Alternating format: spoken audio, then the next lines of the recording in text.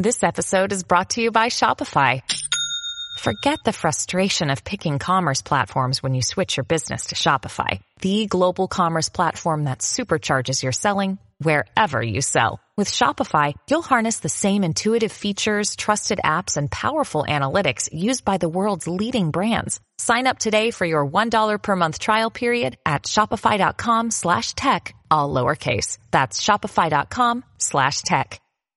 Elon Musk has bought Twitter. It's not completely done yet because there's still got to be reviews. There's legal issues. The shareholders, I believe, have to vote. But in all likelihood, it's a done deal. And we'll see if Elon Musk is actually going to be the hero in this one. We don't know. Maybe he won't change the rules right away. We will see how it will play out. But most people are saying this is great news. Everyone's cheering like, oh, Alex Jones and Trump are going to come back. We'll see. We'll see. Elon Musk has said that he wants free speech.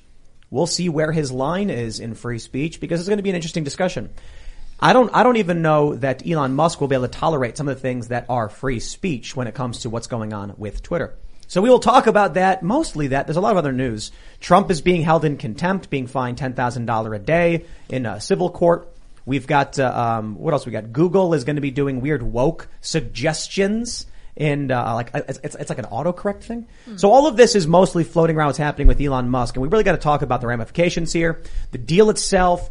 Twitter employees are reacting. They are imploding. They are freaking out. Blue check marks are saying the same thing conservatives said 3 years ago. And without a shred of irony or humility, this should be a lot of fun. Joining us today to talk about all of this is Ron Bassilian. Ron, how's it going? Hi, Tim. Pleasure to be here. Hey, so do you want to introduce yourself? Ooh, wow. I have a bit of a resume. We met back in 2018 at Politicon when was running for Congress in California's 37th. I've been involved in Republican politics in the LA GOP, California GOP. Overall major political presence on Twitter, Ron for California. That's what the number 4. Involved in city politics over in Culver City. Big shout out to all my friends over there. And if you want to learn about local politics, hit me up. I think people need to get more involved in their local communities, whether it's in the school board races, local races, and as I said, I also wrote a graphic novel, Inferno Los Angeles, like 10 years ago. So I'm seeing how new media is really able to take over like legacy media networks and.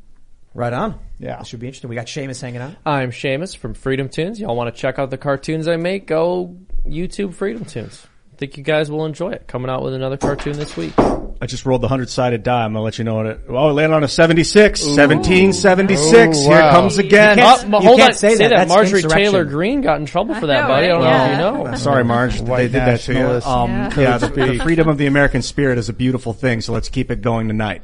Definitely. It's so funny to me that 1776 now means some form of rebellion, although I guess initially it did against the British, so I guess that's a good thing. We've come full circle. Yes, I'm excited for tonight. It's going to be a great conversation. I'm very excited that Elon Musk got Twitter. Don't forget to head over to timcast.com, where our newsroom was diligently working today. When I was recording my main segment, I'm like, at any moment they're going to announce Elon bought Twitter. And so my newsroom is sending all of these sources and I'm pulling them into my segment in real time. Shout out, guys. They are employed thanks to all of you as members. If you like the work we are doing, become a member. But I also have news. Ladies and gentlemen, if you are upset that the mainstream media has been lying, if you are upset that Washington Post doxed libs of TikTok and then lied about it, well, I don't know what to tell you other than I got a billboard in Times Square. And unless they reject it, it should be up tomorrow at 9 a.m. With your support as members, we're able to do things like that. It basically calls at the Washington Post saying, democracy dies in darkness. That's why we're calling you out. Taylor Lorenz doxed libs of TikTok. A simple message. And I wanted to do it. I tweeted about it. Everyone said do it. The guys up at the Daily Wire helped put it together. Jeremy Boring, co-CEO, said, I got half on it. And I said, let's do it. Because these journalists have the nerve to go on CNN and MSNBC or wherever, say all of these things and just try to gaslight us. Okay, well, you know what? We'll put up something in Times Square. It's not like we're sending the message literally everywhere, but that's a big statement. So that's what we're going to be doing. I'll put it this way. With your support as members, we're going to push back. We are going to engage in culture, change culture, and call people out using these institutions and these machines. I want to be like Elon Musk. I want to do what he does when he buys Twitter to challenge the machine, but I'm not a billionaire.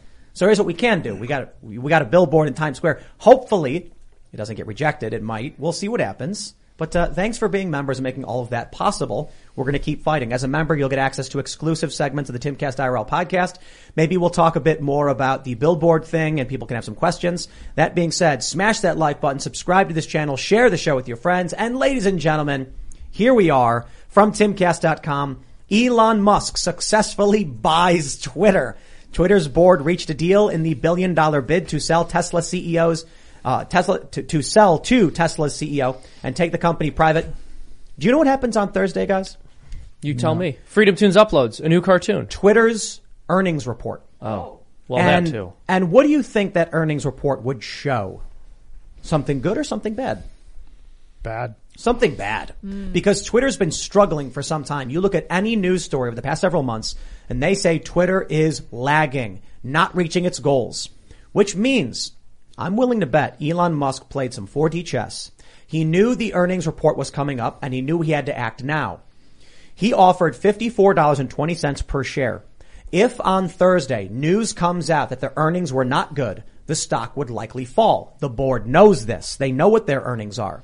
If they rejected a $54.20 offer, knowing that their stock would be worth half that by Thursday, they would be liable for damages for not adhering to their fiduciary duty to the shareholders. And that could be what, $20 billion? If the earnings report came out and the stock dropped to 40 or 30 bucks, the board's like, nah, I don't want to be responsible for that money. I don't want to be sued for that. Just give him the deal. Done. We'll see what the investors say. We'll see what this means, but I think Elon Musk, he cornered them masterfully. Their main source of their earnings, as far as I can tell, is ad revenue. It's a very risky proposition for a company to roll that die because if the advertisers get disenfranchised or disgruntled, they'll pull their money, which means that Twitter's basically an advertising firm. No, I call shenanigans. Shenanigans! Twitter banned ads that deny their opinions on climate change. So if Twitter is holding up their duty to their shareholders, they wouldn't say no to advertisements on political grounds. Twitter outright said, we don't want your money if you disagree on climate science. Interesting. Do you think they would try to make the argument that, taking money from those groups would limit their ability to make a profit in the future because it could damage their reputation?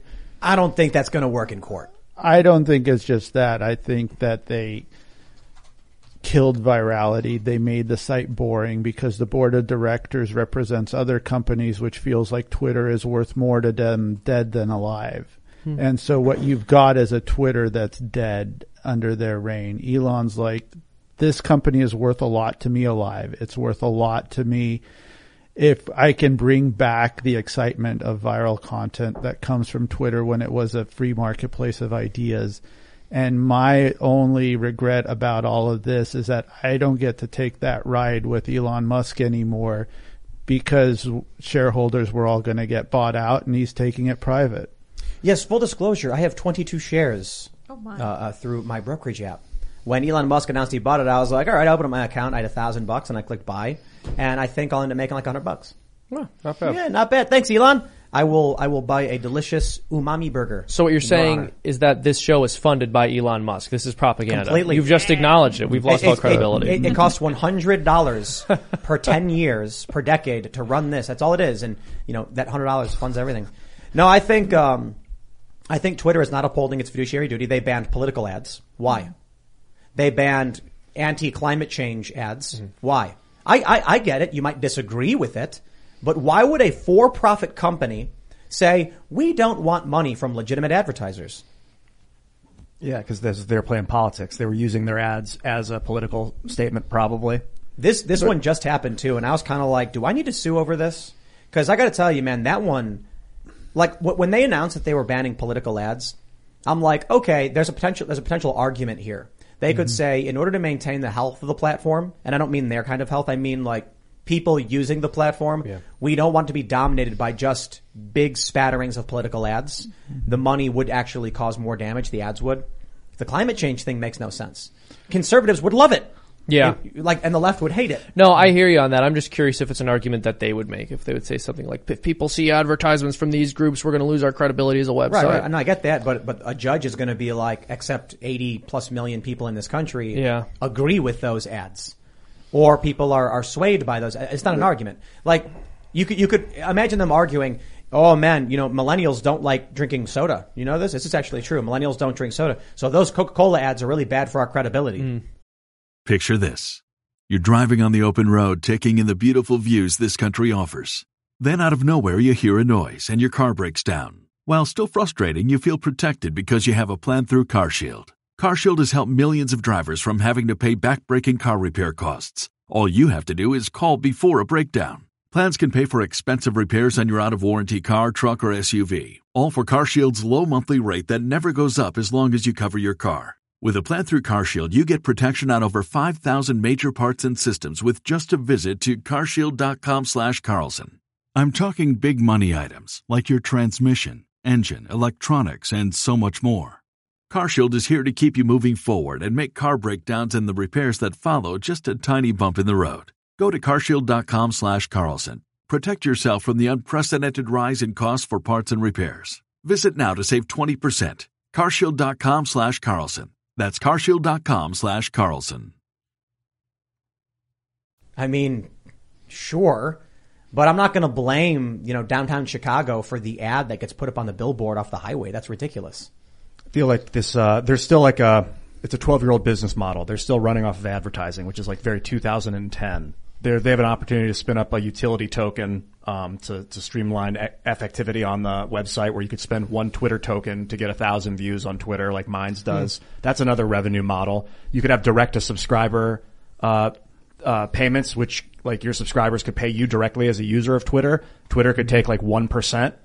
And then that could be a new revenue model for the site. Dogecoin tips. Oh my gosh, yeah, now that Musk is involved. Well, I'll ask you guys, would you be willing to pay for Twitter? I do. I'm No. curious about this. You Hell do, no. yeah, so you wouldn't. What about you? I'm not, but who knows? I think Elon Musk is going to be very imaginative about offering premium features that I would actually want. I think a big issue for conservatives or just people who are not, speaking the company line on Twitter is like, why would I bother spending any money when it's obvious that this site does what they can to throttle what I say on here? And I think it's a common perception of Twitter.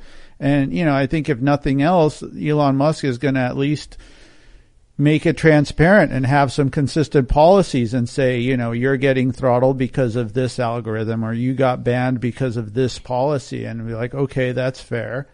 And maybe even provide ways to remedy that so people can get reinstated. But, it's like we've seen so many people who acted in good faith and had good arguments and were like really good viral accounts, that got banned because some passive aggressive nitwit and behind the scenes just decided, I don't like this guy, I'm banning them. Alex Jones, that's obvious. Project Veritas and James O'Keefe, very obvious. Carl Benjamin, aka Sargon of Akkad. Also obvious. I miss him every day on Twitter. And then you've got of course, Milo Yiannopoulos, Laura Loomer. Who else? The president of the United States. Well, the sitting president of the United States. I mean, the Trump one is a special class in I get it, of itself. Like I was just trying to name people like who are obviously Trump. Libs of not Libs, Babylon Bee, I think. Oh yeah, Babylon Bee also got banned. That supposedly is the reason he decided to buy Twitter. I don't agree, but that was like the straw that broke the camel's back. Be the change you want to see in the world. Donctum. Carpe Donctum was, for those not familiar, a meme smith who just made memes and was banned for literally no reason. None. And, then you have all the people that were posting like interesting vaccine facts, and that just went against the company line. They did their research and everything. And it was like, you're banned because we believe the vaccine is safe for most people. Even the disclaimer was like, safe for most people. What does that mean? Unsafe for a lot of people. That's a really good way to lawyer the answer. You can't say it wasn't even about that. I mean, anything that could come from a doctor, if the doctor disagreed with some doctor Twitter chooses, like we can't live this way. We can't live in a world where big tech is like, here's the approved doctors and their opinions. Right. Now, I can understand the idea of consensus in that there are a lot of people and the majority of research looks in this direction, but it's just an insane way to live where we say, we will actually ban dissenting opinion. That's the opposite of science. So my point ultimately here, when it comes to Trump, when it comes to Alex Jones, when it comes to Milo Yiannopoulos, when it comes to Laura Loomer, these people did nothing illegal. They were banned because they did things that Twitter did not like. If Elon is to restore free speech, all of these people get reinstated. Well, this is a long conversation. I don't think that having one authoritarian give the company to another authoritarian to make the decision necessarily means free speech. Because if we're relying on Elon's good faith to unban people and then he still retains the right to ban anybody at any time, if he sells the company or something happens to him, someone else takes over, it's just exactly where it was. So it might look like free speech, but really, you need to get rid of that code. You need that code to be out there. He said he wants to open source the algorithm. Right, and that's the big issue to me. I don't think the unbanning is even going to be number one. It's going to be make the code transparent, hunt down all these bot farms, because I think that's the big thing. You know, you post anything. You know, I was talking about the torture of Joe Biggs in federal prison, and you get people saying he deserves to be tortured because he's an insurrectionist. I'm like, who are you? Oh, bot A27Z5, you know, like, get off of my timeline. What are you doing here? You know, I developed a whole algorithm for it. ronfor37.org/NAAH. NAAH. It's like, how can you tell if something is a bot? New, automated, anonymous, and hostile. That's the algorithm. And they all fit the mold, and they're just, Twitter is full of them, and people, that's what's making Twitter boring. I'm not here to argue with bots. I want to argue with real people. I want to discuss with real people. That's what Elon wants to do. He wants to make it so that, and I think this was his proposal, $5 a month for Twitter Blue and you get verified. I agree with it. Absolutely. I have mixed feelings because that just feels like a pay to play model. That if the, $5. Yeah, if the U.S. government wants to find 1,000 people that are going to toe the line and give them all $5 a month to do it, those people aren't more valid than me who doesn't feel like paying the money. He says everybody human is going to have the chance to get verified. But it's the humans that are getting paid by like a nefarious actor to be there that I wonder, like, how is that going to make them seem more valued because they spent $5? The bots aren't a human. You can have one human manning like 100 different bot accounts, and that's what's happening. As my joke is, like, there's either a DNC or Pentagon office somewhere where somebody's running all of these. But then you're talking about having them verify their actual personality with like a social security number or an address, which is extremely dangerous to centralize that data, or an ID. Yeah, if you centralize that data on some database, people from all around the world can seize it and sell it and to find out where you live and what your credit card information is. But that argument, you're arguing that, I mean, every single website does that. I've been looking into what's called decentralized identity. There's ways for you to have an identity online that isn't necessarily part of but let's keep the context to Twitter, because what you're saying is just some idea of something that might happen, but Elon is doing nothing different from literally any other website. You trade crypto, you got to verify your identity to trade crypto. I worry about some of those websites, frankly. That's because there's a financial incentive. Like with Mines too, you can spend money with like Mines Plus so that you're able to send the Mines tokens off the network onto your own personal wallet. So there's a financial value to spending money per month. Right. But if it's just to show everyone that you're real, it's I don't think you have to go. I don't understand what your argument against Elon Musk is, though. It sounds like you're saying the internet itself has a problem. Not what Elon is doing is great. Pay to verify is not a solution to verification. I can't. That doesn't verify. Right, but let's say he goes for the humans get verified model. If you're human, you can choose verification. That's originally Twitter. Verification was to prove you weren't a robot. Because they were robot accounts, and they were like, you can verify that. And if someone makes a parody account or whatever, you're Ian Crossland, it's your image, you've verified it. Yeah, it's to keep popular accounts from getting mimicked or fake accounts. No. The original purpose was just to prove you were a real person, to prove you were the person behind the account. It had nothing to do with stopping mimicry or imitation or anything like that. Eventually, they said we can't scale this up, so they gave up. They said, we're not going to verify people anymore. We're closing verification requests. It's only going to be for the celebrities we choose because we don't want to deal with it. This led to a huge backlash where people were like, verification's a badge of like authenticity. Twitter, you get special features when you're verified that other people don't get. Run for office. That'll get you verified. Or work for a major corporation. You can make that phone call. So one of the things he wants to do is you can be verified. Good. And then I'll just be like, verified accounts only, please. I'm not gonna argue with an account with one follower that's like the 80th account some guy's running because he bought 10 phones to do it.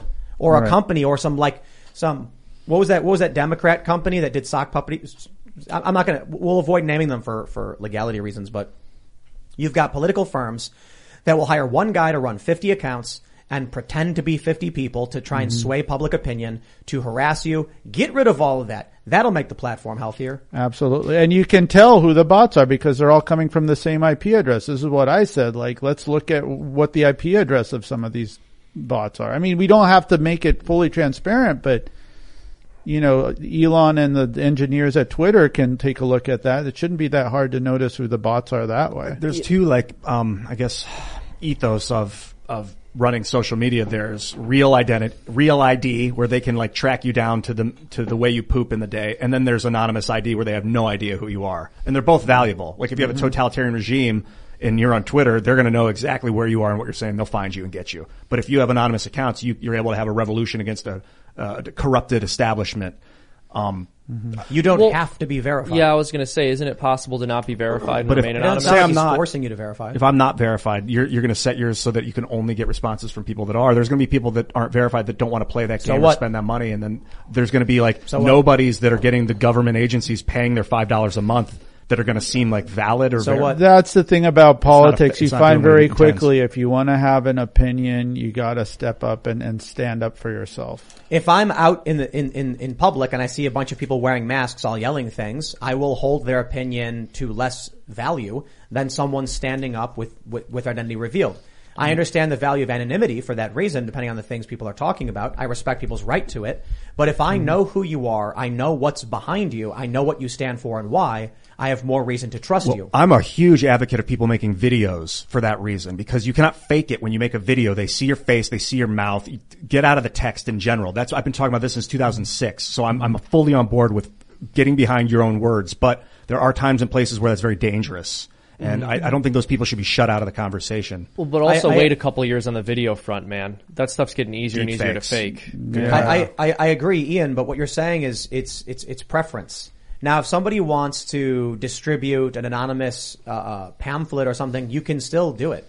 The people who were sharing the Founding Fathers' ideas were doing it as themselves, but the ideas behind it were under pen names or pseudomonyms. So no one knew who was actually writing it, but people were sharing it. They weren't posting it as anime characters. I mean, look, I interact with plenty of anonymous accounts, but they act in good faith. They make good arguments, and so I listen to them. And that's been the interesting thing about Twitter is there is a sort of natural prestige system where people who make interesting insights, honest statements, that are valuable, their engagement goes up, their followers go up, and you value their opinion more than some random who comes in and calls you a poopy head. I'll ask a question. Should Titania McGrath be verified? Oh, if you don't know who that is, it's a fake person. Tatiana McGrath. So you would need a policy on that. Titania is the name of the fairy from what story was that from? Midsummer Night's Dream. Night's Dream. That's an interesting concept. I mean, it would be a legitimate parody site, and you want to It's not a site. Huh? It's not a website, so I'd say no. Well, no, but there could be imitators. I don't know. It's just something to think about. I'm curious. I mean, do fictional characters ever get check marks on Twitter to verify that it's an official account? I guess Mickey Mouse or something. Is Mickey Mouse interesting? Yeah, let me look into that. Disney trademark properties. Well, while you're looking that up, let's jump to this story. We have this from the Post Millennial. Twitter employees go absolutely insane after Elon Musk buys the company. Quote, I feel like I'm going to throw up. I really don't want to work for a company that's owned by Elon Musk. Well, welcome to the real world. But here's the craziest part. Take a look at this from Bloomberg. Twitter locks down product changes after agreeing to Musk bid. The fear is that rogue employees will nuke the platform, so they had to lock everything down. That's how crazy things have gotten. Now, there's one funny tweet that I want to highlight. Sean Davis from he's at the Federalist, right? Yep. CEO and co-founder of the Federalist.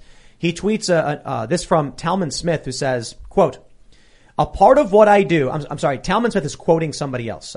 It's not a tribute to him. Quote, a part of what I do is monitoring toxicity and health in the trends. I don't know if this will impact my job directly. I want to still have a job, and I don't know how this impacts that. They added, they're pretty broken. Wish I had a nuanced take on it, but I'm just scared and sad. Well, I will tell you how this buyout will affect your job. It won't, because you won't have one. No, I think Elon Musk will keep a lot the same. I think the first thing that's going to happen is he'll have to go in and learn how the machine works. Then he'll probably throw up into a couple paper bags, realizing what's going on behind the scenes, both because people post horrifying things and both because the censorship and manipulation is worse than anyone realized. And then he'll try to get a handle on it. Yeah, I mean, this is part of what's so golden about this entire thing. You have all these Twitter employees absolutely losing their minds, just behaving like unhinged maniacs, as if we're supposed to see that and go, oh man, I'm sorry that they don't have free reign anymore. Yeah, I don't really want scared and sad people running my Twitter accounts. Exactly.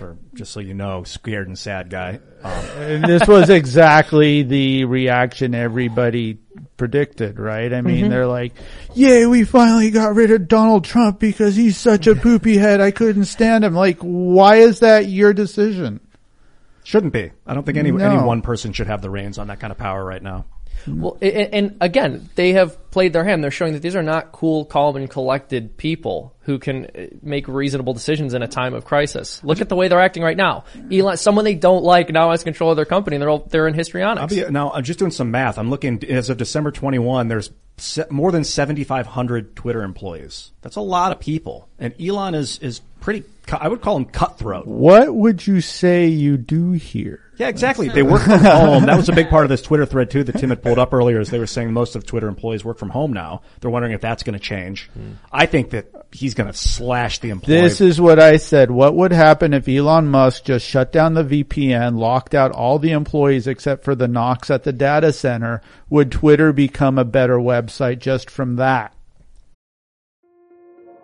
This episode is brought to you by Kia's first 3-row, all-electric SUV, the Kia EV9, with available all-wheel drive and seating for up to 7 adults, with 0 to 60 speed that thrills you 1 minute, and available lounge seats that unwind you the next. Visit kia.com/EV9 to learn more. Ask your Kia dealer for availability. No system, no matter how advanced, can compensate for all driver error and or driving conditions. Always drive safely. Okay, round 2. Name something that's not boring. A laundry? Ooh, a book club.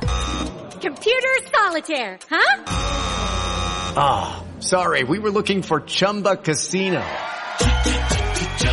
That's right, ChumbaCasino.com has over 100 casino-style games. Join today and play for free for your chance to redeem some serious prizes. ChumbaCasino.com. No purchase necessary. Void where prohibited by law. 18+ terms and conditions apply. See website for details. What would that look like exactly?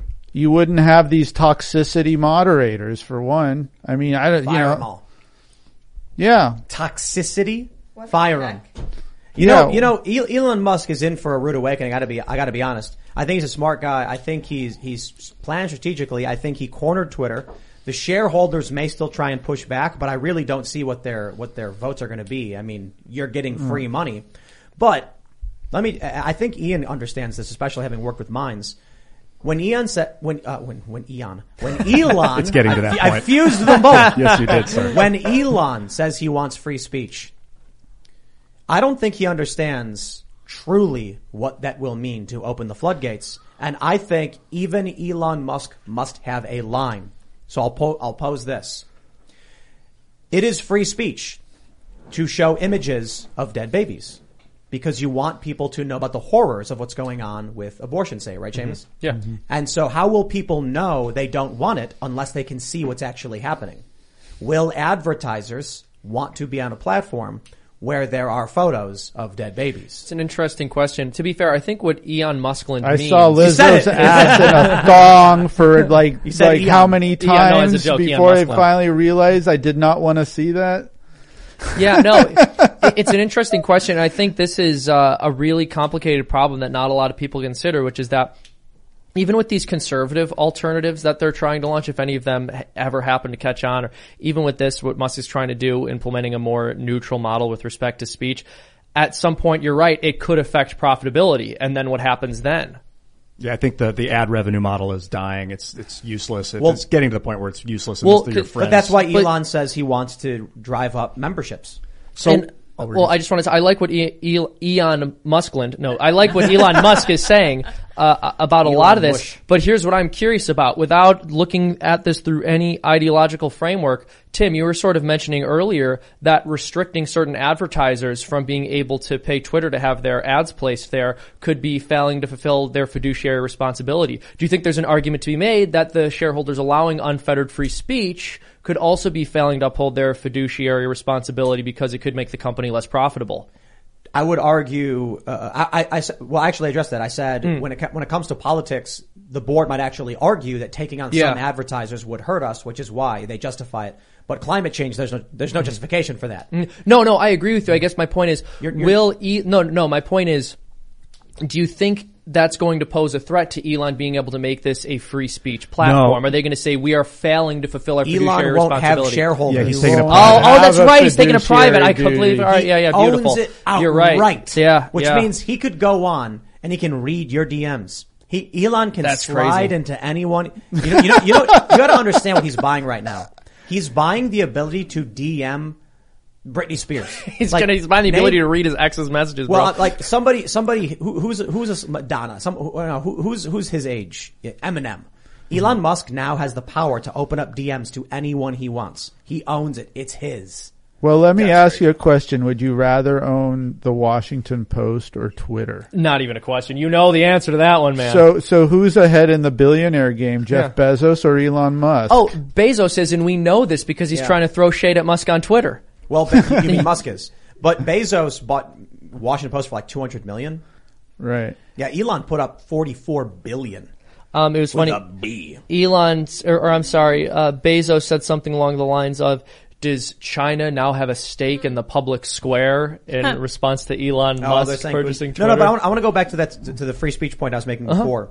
Elon Musk has a line. And AWS, which Twitter is on, right? It's on AWS. Yeah. Actually, I don't know if Twitter is. Twitter's, they might have their own infrastructure, I suppose. I think they have their own infrastructure. I would not trust AWS. Well, yeah, but Twitter would.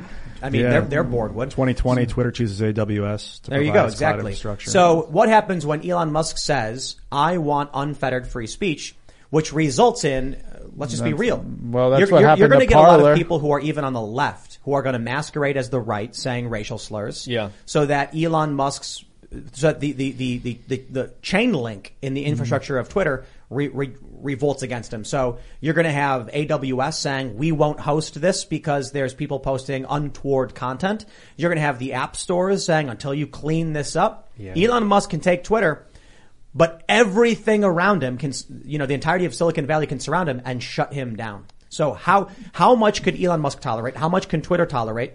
And then how much can they withstand a barrage from Silicon Valley? He may be the world's richest man, but the combined wealth and power of the entirety of Silicon Valley and venture capital surrounding it, I don't think he can beat that. No. Well, that's what I'm saying. Like expanding free speech and then banning people is probably going to be very late in the game. Right now, he just wants to develop a consistent set of policies that are transparent, and that for them to have a problem with that would be revealing more about themselves and about Elon. And I'll give you another idea. Does Elon taking over Twitter embolden a Mark Zuckerberg to allow Facebook to become a bit more free and transparent? Because he's getting the same pressures that Elon Musk is, and it's killing Facebook. What did their stock drop like 1/3 in one night? They can use this as an excuse and say, in order for us to compete now, we've got a private company worth $50 billion.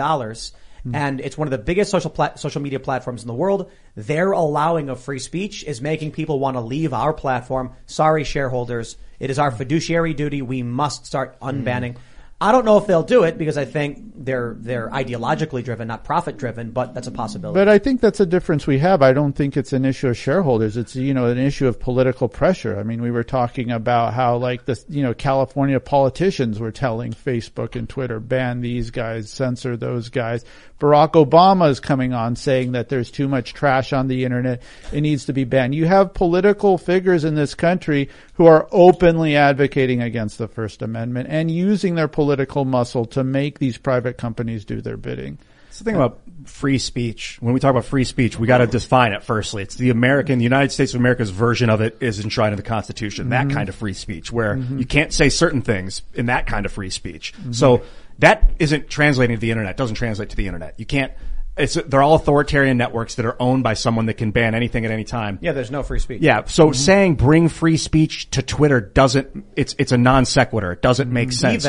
Even Gab doesn't have absolute free speech. No, and nor should it. Spam is a new phenomenon. And doxing. Because we all agreed, okay, doxing crosses the line. And even Andrew Torba of Gab said that. Like you said, showing pictures of like gruesome stuff, that's free speech, but you don't, there's times and places that should be allowed. Well, it's up to the authoritarian owner of the company whether or not it should be allowed. I understand that, but so I would say people typically say free speech is the expression of political thoughts, ideas, etc. And so we try to understand in that framework, spam doesn't fit that. If someone is trying to shut down the conversation by screaming, some would argue that's not free speech. That's just screaming. In fact, that's shutting people down. There's also free speech. There's also property rights. So if someone comes into your business and they start telling you something you don't want to hear, you can kick them out of the building, and the government can't say no. You have to let them sit there. Free speech. You have to bake their cake for them. That's not true, Ian. If I come into your establishment, you can kick me out for any reason. Right. Not if you come into the restaurant and start talking about your protected status.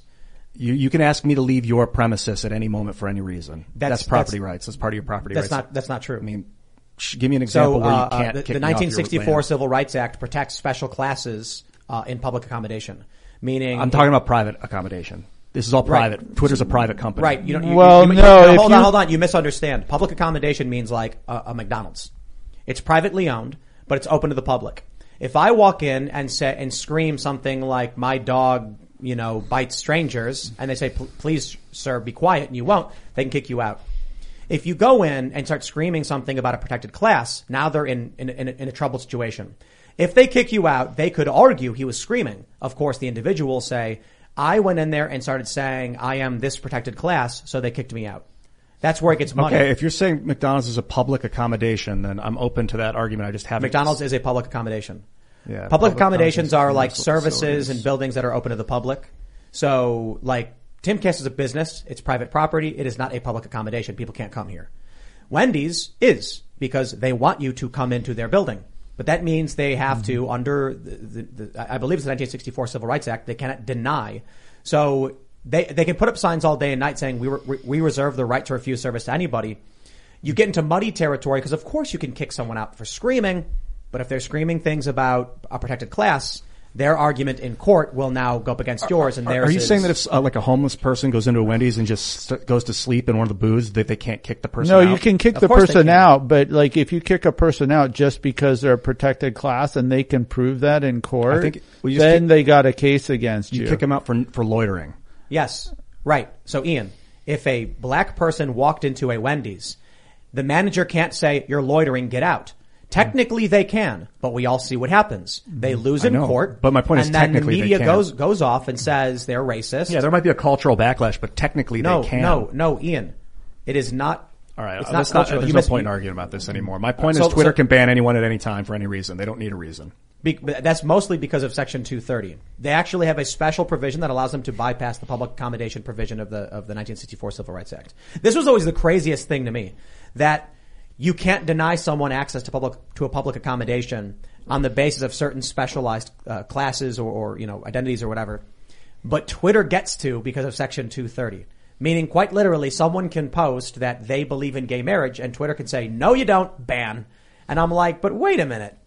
It's because I forgot it was explained to me by a lawyer. It may have been Will Chamberlain, I'm not sure, but someone explained that the expression of opinion is not the same thing as denying someone's service because of who they are. Mm-hmm. So like if you say, I will not provide you service, you have to leave because of this thing about you. And I just said that's ridiculous because they could just argue that's why they got banned. And basically the broad protections of Section 230 make it impossible to win on that front. Now, if you want to talk about is this company a public accommodation, I don't know. I feel like it's very fascist for a government to tell a private company what they have to do with their company. You could argue that there's monopolies and that's the government's job is to break up monopolies. Well, that's the big issue, right? And they say like, well, what this person said is very offensive. But then, like I said, in the past 2 years, you've had people make very reasoned, very cogent arguments that are not at all offensive. But because they go against like the financial interests of BlackRock, they get banned. I mean, that is a much There is no philosophical case against that, right? It's purely a political case there. Well, I don't know if it, I mean, and with the lockdowns, I mean, you saw it more than anything. People didn't want children getting masks. People were getting tired of the lockdowns. The lockdowns weren't doing anything, but they were getting banned for saying it. I mean, just look at the trucker convoy in Canada. So my point earlier on, though, because I think at least some people misunderstand. Free speech on Twitter means people will be responding to every post with a racial slur. It means there will be people who will do that. You have the option to block them. That's reality. If you want to go out into the town square, you're going to hear people screaming nasty things. They're going to be holding up really awful signs. And that's reality. You can't hide from it. Twitter seems to think that they wanted to craft this utopian world where they would decide what things were toxic and what things weren't. We'll see if Elon Musk will tolerate that. Because either he says free speech or he decides from his own personal morals, some things are okay and some things aren't. I'm looking up this federal accommodations, public accommodations things. You can't discriminate on basis of race, color, religion, or national origin or disabilities. Right. But a private company could still toss you out if they just don't like the way you smell, right? Yes. Okay. So the happens issue to me every day. The issue arises when you have a person who is a protected class. And you don't like the way they smell, then they're going to be like, oh, it was my race. And you'll be like, no, it's because you were stinking up the establishment. And then they'll say, we'll see you in court and you'll lose. And guess what? You will. Maybe. That's an issue in LA where some tweaker will come into establishment and start harassing people and even getting into fights. And at that point, you got to friggin' wrestle them out of the establishment. I feel like all this argument about free speech on the internet is a facade, a fallacy. There is none. You cannot have free speech in a private company. Good luck trying to. You got to fix the way that is built. I've told you how to do it in the past. You free the software code, you get it off your back. Let other people spin up their own Twitters with their own terms of service, so you can pick the one that works the best. You're contradicting yourself. And they all interoperate. I don't think so. You are. You said that there can't be free speech on the internet. Well, there can be. You just explained how to do it. You can give different networks the ability to choose to have free speech on them if they want, but you can't make someone give you free speech. I think this. What do you mean? Like if you walk into a place where you're not wanted and you say what you think is your right to say, they can stop you. They can cancel you off on the internet. They can. So we talked about this with Occupy Wall Street. It's what's called a privately owned public space. Yeah. And the courts ruled that even though it's privately owned, because it's a park open to the public, this is Zuccotti, they had to allow protest.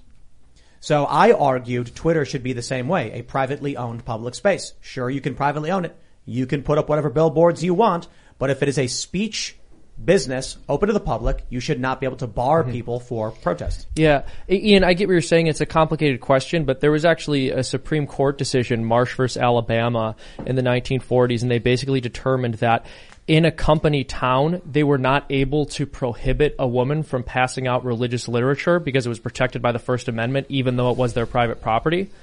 I think it has something to do with taking up a certain amount of the public square that you are now required to uphold the law of the land. Oh, that's okay. And in the United States, it is the First Amendment. So she came into my house and started passing out religious stuff. I can't say, you can't do that, but I can say, get out of my house. Yeah, so, my understanding, and again, I'm not a legal expert, I'm not an expert on this case by any means, I've heard a bit about it, but my understanding is basically that for the ones who work hard to ensure their crew can always go the extra mile, and the ones who get in early so everyone can go home on time, there's Grainger, offering professional-grade supplies backed by product experts so you can quickly and easily find what you need.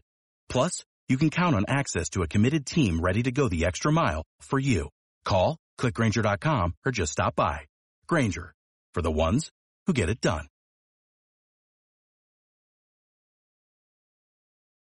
Step into the world of power, loyalty, and luck. I'm gonna make him an offer he can't refuse. With family, cannolis, and spins mean everything. Now, you wanna get mixed up in the family business. Introducing The Godfather at ChumbaCasino.com. Test your luck in the shadowy world of The Godfather slot. Someday, I will call upon you to do a service for me. Play The Godfather now at ChumbaCasino.com. Welcome to the family. VGW Group. No purchase necessary. Void where prohibited by law. See terms and conditions. 18+. If you own a large enough or you occupy a large enough percentage of the public square as a private business, there are certain First Amendment responsibilities that you have. There's a back and forth on this actually in the state of California, where malls are technically supposed to allow people to leaflet and do political activity, but then they sort of go back and say, no, we have the right to regulate in the interest of keeping the mood of our mall. So, for example, you go to some malls, they're like, okay, you can go set up a table over there, but you have to, file an application and give a deposit and all that. We ignore those. When I was doing fundraising, they would tell you, and this happened all the time, go to a shopping center. You're allowed to work for causes and fundraise and protest. They will tell you you can't. They will tell you they're calling the police. They can't do anything, and if the police show up, the police will defend you. And sure enough, every time the police came up, apologized to me and just said, "Ignore them. You're allowed to. If you're outside, you're in a parking lot outside, waving to people. As long as you're not obstructing anybody, as long as you're not screaming at anybody, you're just waving and handing out flyers and asking people to talk. Totally fine, protected under the First Amendment." I think part of why I'm concerned with what you were saying about treating Twitter as part of the commons and just letting it fly is how will you moderate that?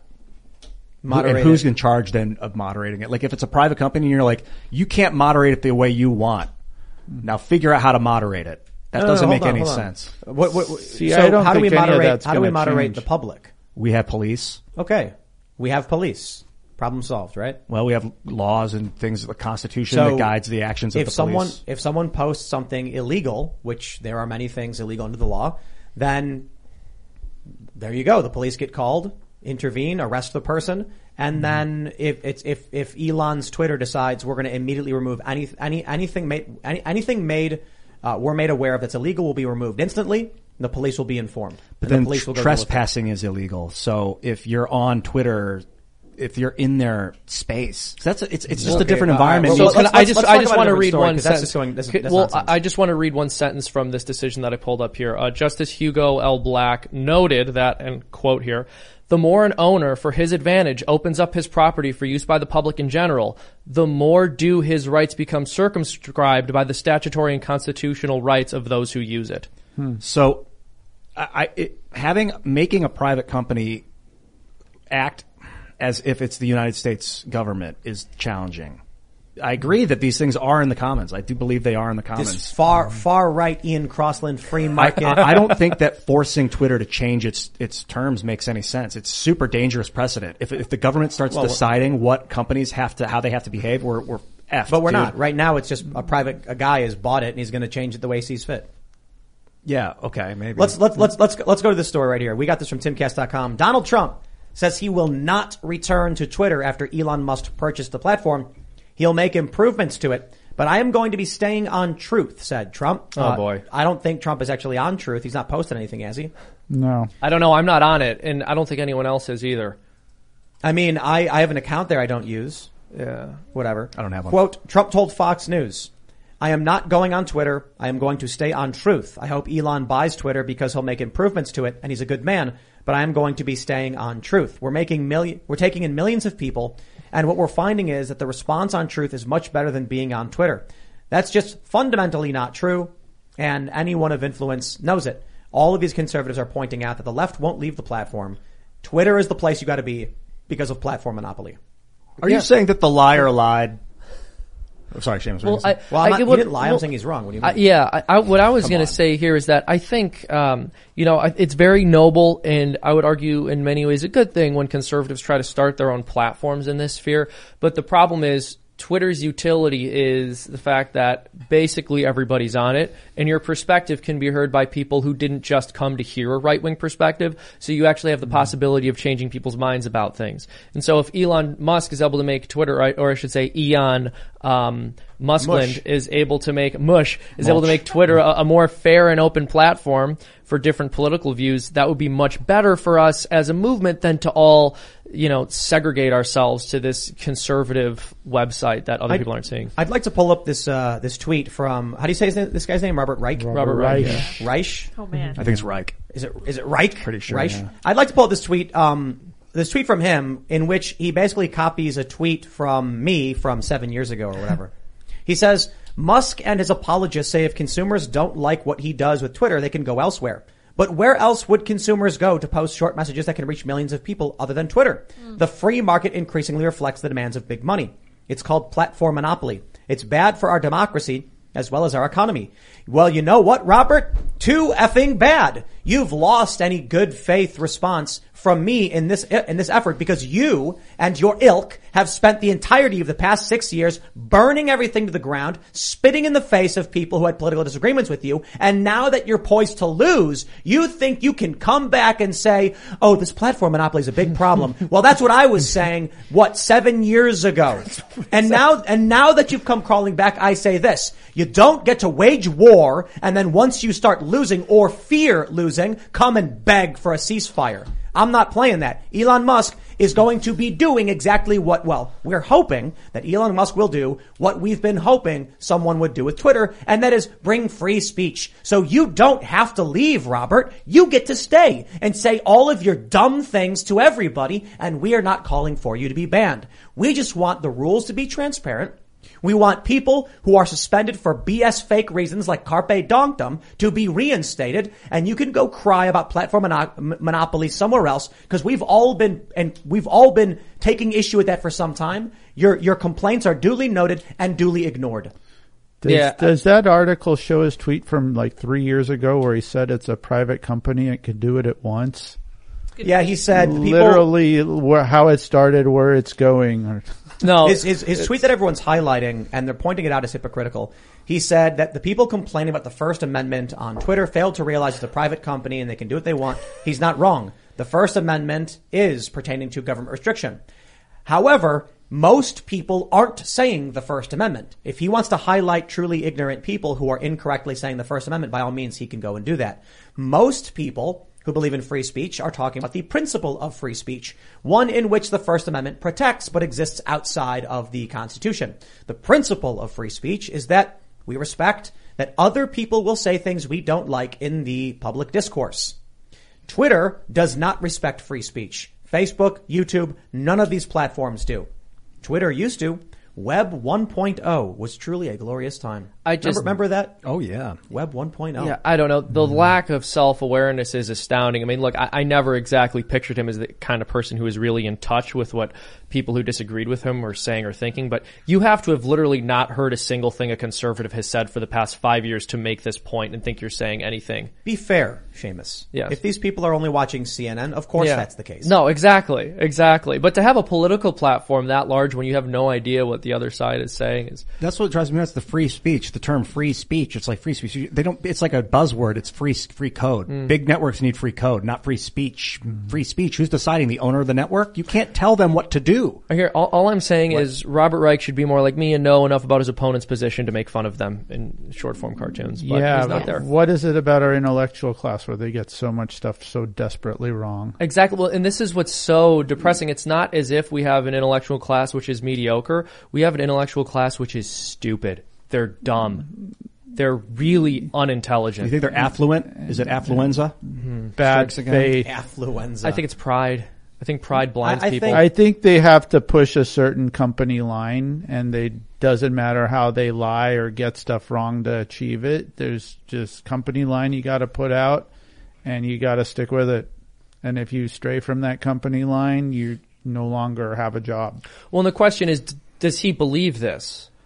Or is he just, as you're saying, trying to toe the company line? Does he think it would be an effective strategy? Because my point is, whether he believes it or not, to think that it's an effective strategy to out yourself as a hypocrite so blatantly, to me, is bizarre. Come on, they do it every day. Yeah. It's something you learn about frauds. They're stupid and they're liars. There's no division there. Right. Rational people have that division. There are people right now that are complaining because Al Franken basically was forced to resign in disgrace over that photo where he was, grabbing that woman's chest. And they're complaining about this Madison Cawthorn photo where he's got women's lingerie on on a cruise at a party. And I can't remember who tweeted it, but they were like, Al Franken was forced to resign over something much less salacious than this. And it's like, no, he wasn't. He assaulted a woman. Like Madison Cawthorn's in a chair drinking at a party and doing silly things. Call him, say it's inappropriate, fine, whatever, it's a party, but he didn't grab and assault someone. And he's actually representing most Americans. Well, so my point is... And they're very awake women right next to him. My point is that they're creating this false hypocrisy where they try and pull things up. They're like, haha, this is hypocritical. And it's like, dude, Robert Reich tweeting this, which we all tweeted 7 or 8 years ago, is absolutely astounding. He just one day came to realize truly these people are vapid and devoid of any curiosity. They don't care what other people think. They make things up. They regurgitate them. And that's why we bought a billboard in Times Square with special thanks to Daily Wire for helping make it happen that says Taylor Lorenz doxed libs of TikTok, because you don't get to go on TV and just lie without getting some pushback. So that's us pushing back, even if it's a small gesture. Yeah, I like your war analogy because it's kind of like being the aggressor and attacking someone else, and as soon as they fight back, you're like, all we are saying is give peace a chance. Like, dude, you guys started this. This is your fault. It's not when you fight back. It's when they realize they might lose. Yeah. They're like, wait. You mean that guy I picked a fight with actually is an MMA fighter? Mm-hmm. Actually, did you guys see the Joe Rogan episode with that MMA guy? He said that he got into politics because he saw Antifa beating up some dude. Oh, yeah. Wow. And he tried to pull him off, and they start fighting him. And he beat the crap out of him. And then they immediately backed off, realizing he had the power. Sounds like a right-wing terrorist to me, Tim. The left right now is fascistic. Yeah. They believe there is no truth but power. Antifa uses violence against people because they believe in using violence to gain power. When that MMA guy tried saving that dude and defended himself, and they realized he had more power physically than they did, they retreated. Mm-hmm. No surprise there. Well, yeah, the convictions are only as weak and flabby as their little arms. I'm surprised the local district attorney didn't land the MMA fighter in prison. Seriously. No, and so the left, they're basically a metronome, and they very quickly go back and forth between, I'm very tough, be scared of me, and I'm a poor, sweet, innocent little victim, someone come protect me. Mm-hmm. Sounds like bipolar, someone that's bipolar. Sounds like someone who's lying to gain power. It sounds like, somebody, whatever gets them more power, they do it. This Reich guy, Robert Reich, I remember him being kind of vocal about Hillary's emails when that Podesta emails dropped, 13,000 emails that they ended up trying to hide from the public, 30,000. And he was a big proponent of Bernie Sanders at the time and was really involved with the progressive movement as it seemed like it might actually function, kind of what Trump picked up the reins of. And then he went full TDS, Trump derangement syndrome, in this hate of Donald Trump, which is like, it was just so party politics, like cult thought. So I thought Reich was really smart until that. Now I'm like, I don't know. He's not wrong that social media monopoly is dangerous. Reich wants big government and big business, whereas Trump felt like, look, just give people a chance at a decent wage and you don't need either. And that's where Reich, basically, if you don't have big government and big business, Reich is out of a job. Yeah, that's true. I think what you'll see often is, I'd be interested to see what happens when if the right ever gets institutional power, will they become as hypocritical or will they just defend their side because now they have the power and the ability to wield it?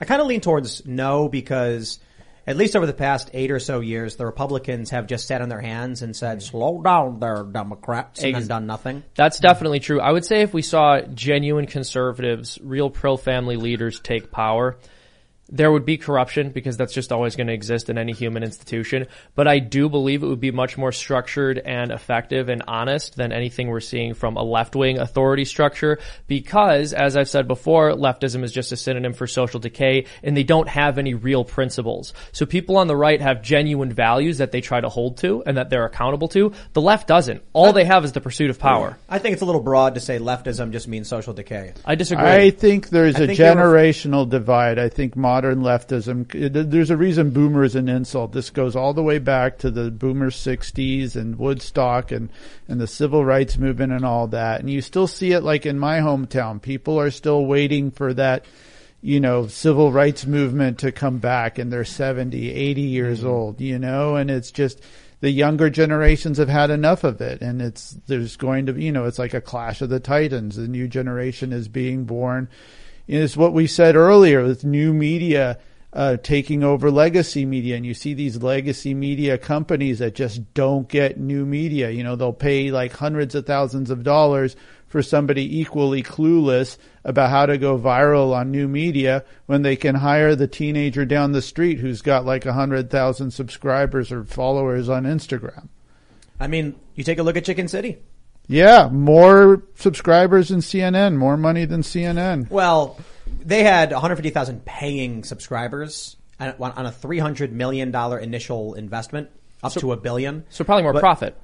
But I honestly do think that Chicken City has made, or at least in the first 30 days, is on track to make more money than CNN Plus. No. That's not true at all. But my point is, bringing up Chicken City is just because I think it's hilarious how successful it's become. But you were mentioning it before the show, like none of these people would ever won't think of something like this. Yeah. How do you engage community? How do you've got even the Daily Wire is doing a really, really great job fighting back. They're like, we're going to make a children's show, and they are still very much approaching this in a traditional way with new technologies. And the stuff we're working on is trying to be very different, much more like a Skunk Works or something. Chicken City is a wild and weird idea with chicken parties, but it's very much working in terms of creating a new kind of family content. Well, part of why I would argue that I imagine Chicken City is more profitable than CNN Plus because you have, pun intended, recouped your costs. I mean, CNN Plus was how much did you say they invested? $300 million? Sir, you are correct. Yeah, yes. so you're turning a profit on Chicken City. Right. I mean, look, a chicken rave is more interesting than a Jake Tapper boat club in absolute terms. I mean, right? The noises aren't all that different, but the chickens are more entertaining to watch. You're talking about The View. Yeah, exactly. You're right. Everyone keeps coming into Chicken City and saying, "Is this The View?" You're right about legacy media not knowing what they're doing. Not only do they not know what they're doing, they don't know who to talk to figure out what to do. Well, I think it's not like, oh, hey, wait, Tim Pool seems to understand viral content. Let me reach out and see if he can give me a referral on how to advertise my whatever you want. Yeah, there's moment of cognitive dissonance where it's like, no, that can't be working. Even though they see it working, it's like, that can't be working. It can't be working. It takes like 2 years before they're like, oh, we were wrong. It takes right. never. Now, how do we profit? It's something I learned years. about science. It's like the old generation never gets a clue. They just die away and the new generation takes over. So what's happening is we've seen that with like CBS, ABC. That's legacy, old golden age. Now we've got this modern legacy, which is like Facebook, YouTube, sorry guys, Twitter, these centralized services. That's going the way of the dodo as well. It's moving towards federation, and decentralization. So networks that aren't already focused on that are also going to start falling away. You've seen Facebook. No, but it's even with all the political pressure. For example, like Rakita Media, when they did the Kyle Rittenhouse case, they like eclipsed any of the big three networks in their coverage because not only was it like timely, they got the feed, but they had intelligent analysis of it. Whereas the legacy networks, they were caught with their pants Not only down. that, but I believe for the Johnny Depp Amber Heard trial right now, big news, Rakita Law, I think, is the #1 super chatted channel in the country this week with their coverage of the Johnny Depp and Amber Heard trial. Yeah, they were great during the Rittenhouse trial. Did you guys watch any of the trial? I tuned in. I was like, I gotta know. We've been talking about Johnny Depp, Amber Heard. I'm like, I just gotta get a taste. So I went on and watched, and it's John being really funny. And he's just making people laugh. That's why that thing's so popular right now, because he's hilarious. Wow. Yeah. I'm missing out. Yeah, I'm not going to lie. I try not to pay attention to celebrities, but I did see a couple clips of him responding to questions while the lawyer was harassing him, and it was genuinely pretty funny. Yeah. It's like some of the best thing on TV right now, besides this show. Yeah, of course. Let's see if we can get him on. The danger that these new legacy social networks have is that they're centralized. So like, the NSA can go into their database and give them a gag order and then just take control of the network. So if you have centralized services like logins and passwords, that's all legacy stuff, man. Lids, I sent you my meme about finding the feds in the data center. When I said when Elon Musk inspects Twitter, that's who he's going to find. We talked about who's going to be on the ban list. It's the people on the blacklists. Yeah. The people that are deranked and don't know it, all that's going to start coming out. That's what I'm saying. That's my main issue with Twitter is like the people who are interesting, you just don't see them and you have no idea why. And they don't have any idea why. I wonder how many people are going to go to prison. Maybe it's a stretch to assume, but I imagine the testimony that we heard before Congress was false. And that Elon Musk is going to have documents showing shadow banning and all that stuff they claimed they didn't do. The issue, however, is going to be that Jack Dorsey is going to be like, well, at the time, I didn't know that it was going on and I was acting under the the advisement of our legal counsel. So. You know what they say, the buck stops with the legal counsel. It's not my fault. Elon Musk and Jack Dorsey on this show. Open invite. Let's do Guys, it. would love to have you. That'd be amazing. I hit up Joe Rogan. I was like, you, me, Elon, Jack Dorsey, Twitter episode round 2. Oh my God. That would be But, you know, if whether something like that could actually happen, I kind of feel like once again just kind of like shoving myself in there. You have to wait for Elon to take over Twitter and make agreements with Jack Dorsey about what he can and can't say, sign the proper NDA, and then you're going to hear Jack Dorsey unfettered. It's so good. I've been planning a tech symposium with like Chris at Rumble, Bill Ottman at Minds. You know, we got Gab, we got Andrew Torba, we got Jeremy Kaufman at Odyssey. There's Jack Dorsey with Twitter. Now Elon can be involved. And he's a developer. He's a coder, man. This guy, it's so great to have him at the table. Right. I think he bought Twitter so he could go. Mm-hmm. He's like, I want to be in on it. He read my mind. Exactly. Yeah, he can look at the algorithms and figure out what's up. That's the exciting part.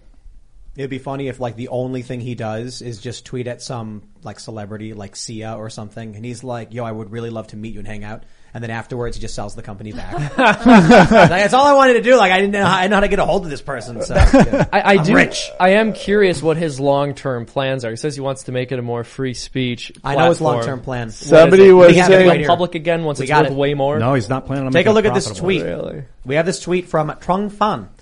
Hacker News speculating on how Twitter will integrate with SpaceX for interplanetary communication. What? Someone wrote, this is from Generalizations, I'm surprised no one has mentioned that Twitter is probably the best social media platform for interplanetary communication, where low bandwidth and delayed transmission are fundamental bottlenecks, and both limitations are considered part of the appeal.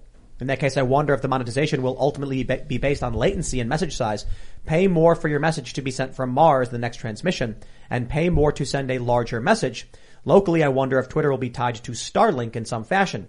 Think about this. Elon Musk apparently launched some shell companies, and there might be a single parent company for SpaceX, Tesla, and Twitter. He might actually want to make sure Twitter works because it's the only social media platform that would work via interplanetary communications. Facebook could theoretically work, but you'd be limited.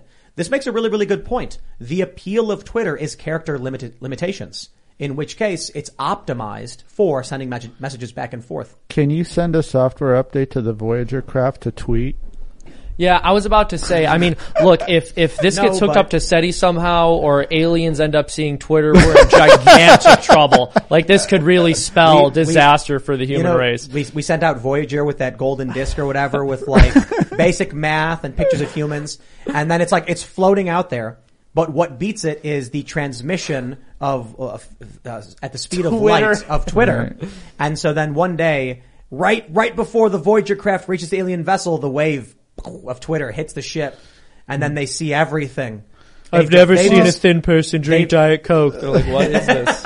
Well, the good news is all that stuff gets scrambled after a certain number of light years away. But the other one is, imagine a Mars rover that live tweeted.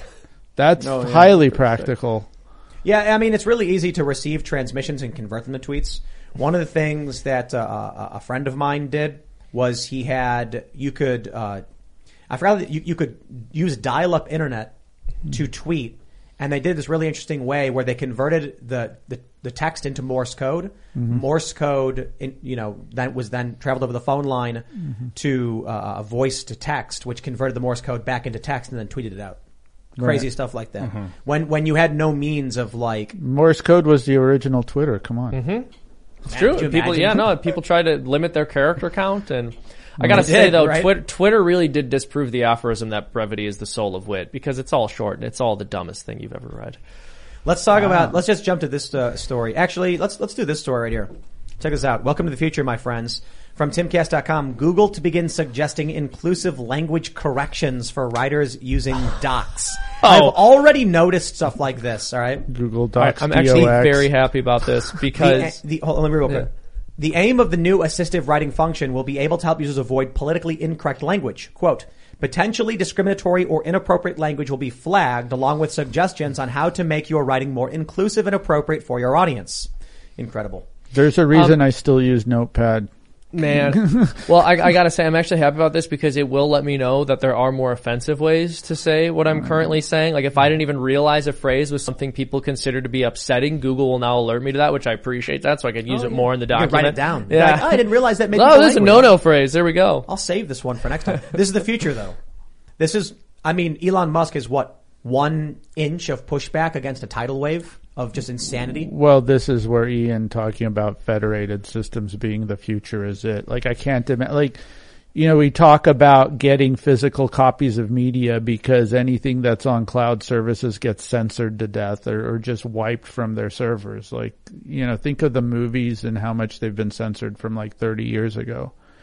You know, I have a Synology drive at home where I just keep any movie I want to keep that's, you know, been censored. Well, here's what I find fascinating in the culture war.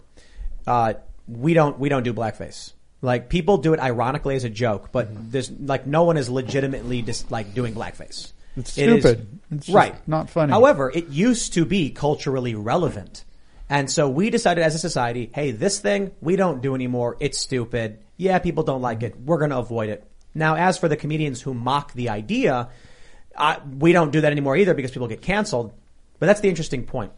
We're at a point now where it seems like something happened. I think it was social media, where you used to have the left pulling all of society slightly leftward as the right just was being dragged behind. Everything drifted to the left.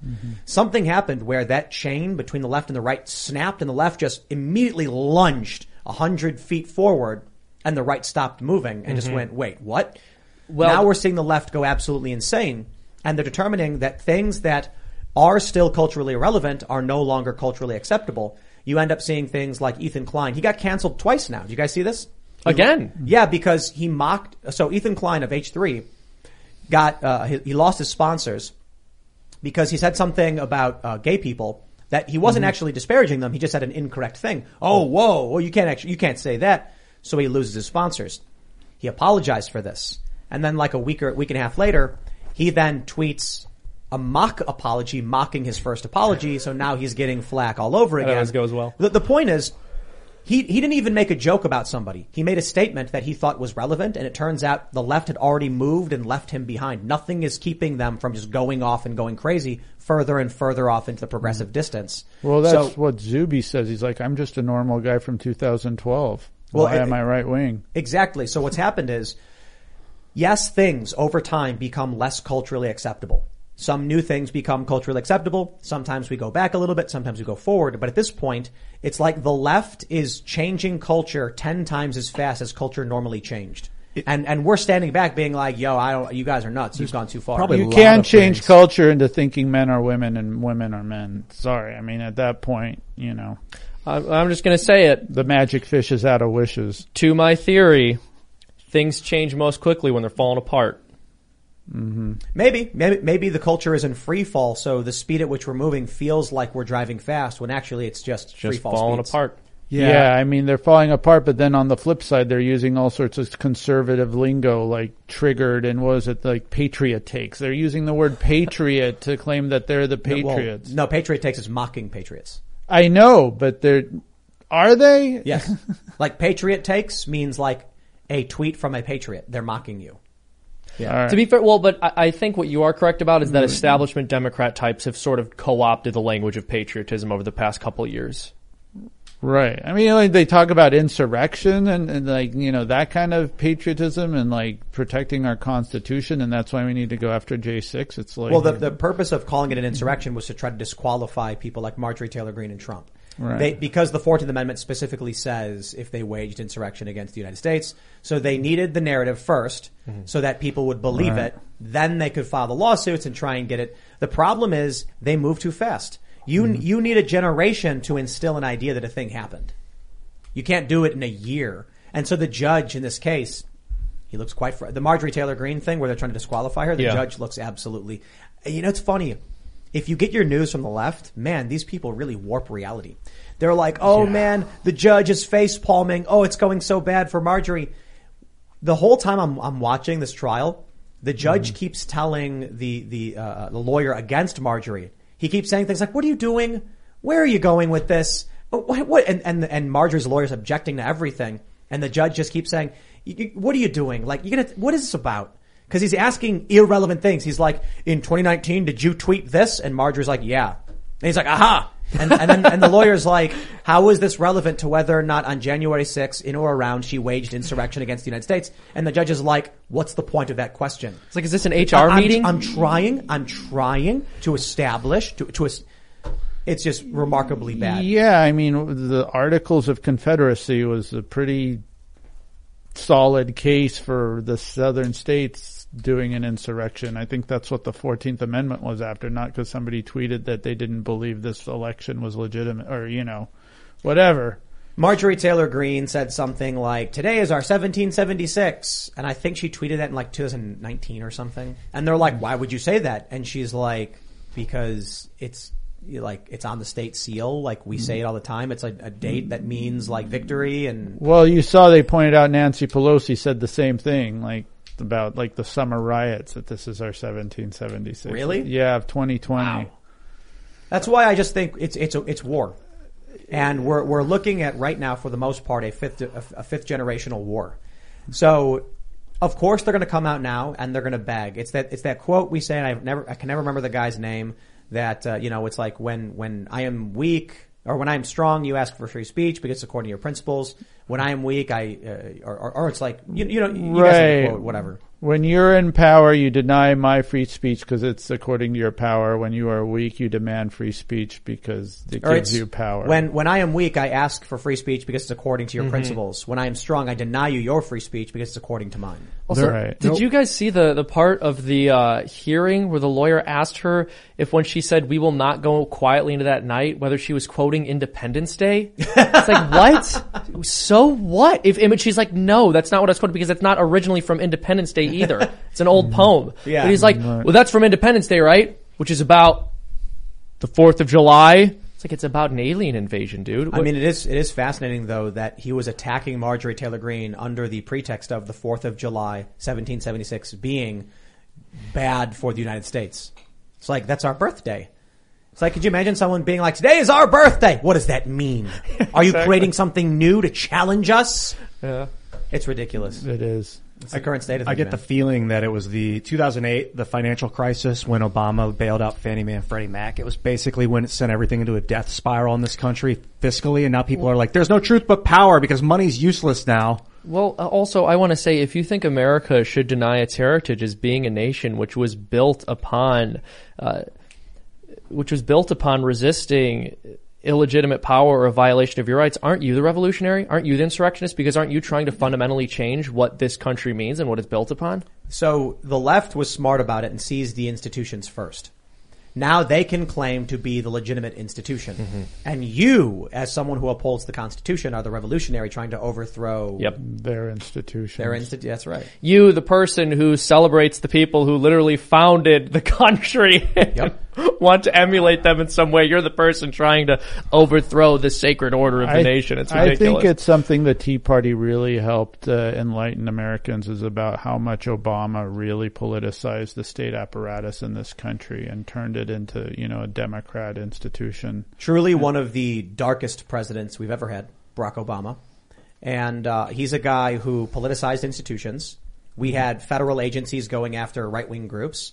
You had the extrajudicial assassination of American citizens. You had the indefinite detention provisions of the NDAA. The lies on top of lies, all with a big smiling face. But George Bush Jr. was probably worse. And with the Cheney, I should call it the Cheney administration. That was pretty nasty. At least there was an opposition to George W. Bush. I mean, Obama is still out there demanding that any of his critics be silenced, and that's scary. Yeah, the American population's response to the Obama presidency was the most disgusting letdown of my life. And that's why I say, he's one of the darkest presidencies of, one of the most disastrous, is because under this veil of, hope and change, we got not only the same thing, but many things that were actually worse. Mm-hmm. Right. So George W. Bush was, much darker. The invasions was probably some of the darkest days that we've seen. And, the horrifying things that came out of all that, absolutely. Nation building, for 20 years. Barack Obama was really, really bad following up but people abandoned the fight afterwards. And that hit me hard. I talk about it all the time. They put their faith in the leader, which was the biggest problem. Faith in yourself. I think both administrations were a disaster for the American people. I do dislike Obama and the Obama administration more. I'll say that. However, you made a point about Obama talking about how people who disagree with him should be censored. One thing HW had the decency to do after leaving the Oval Office was to go away. He went away and he said, I'm going to go paint my pictures and spend my life doing that. And we don't hear from him all that often, except for when the left, for whatever bizarre reason, wants to march him out and go, remember when we had good Republican leadership, unlike these evil MAGA conservatives we have now, even though they hated him and he started new wars and was overall a terrible president. But then there's the scene where like Obama was in a party with Biden and he looked like he's still the president, and Biden is not even vice president. He's like the mascot or something. Like he's just walking around lost while Obama's shaking everybody's hand. And that clip is, he was looking for someone. So everyone shares, I really can't stand this. You don't need to try to make Biden look nuts. Right. So there's a clip of Joe Biden walking away from like Obama talking with people, and he's looking around all confused because he was supposed to introduce someone to the group and he couldn't find him. And it was like 10 seconds of him being like, where'd this guy go? People grab that and they're like, oh, it's so sad. Look, Joe Biden's lost. And I'm like, dude, come on.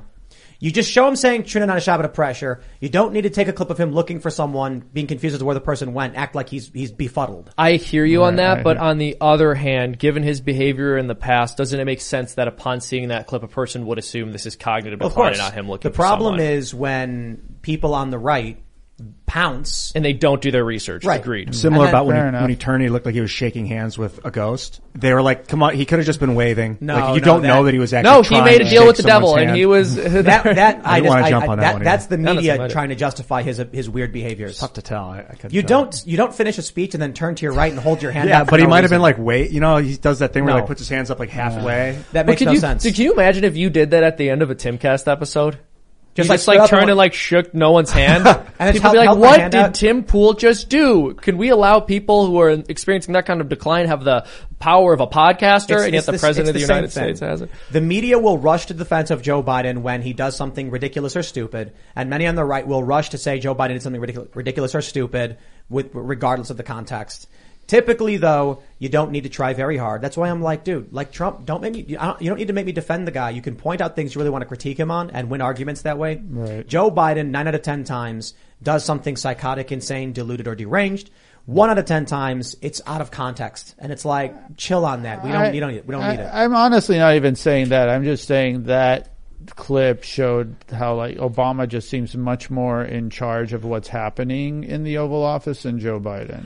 Tim, what was the fake word he said? And it was the one word that describes America. It was just muttered gibberish. I can't even. Oh man! We have to decode that one. One word describes America.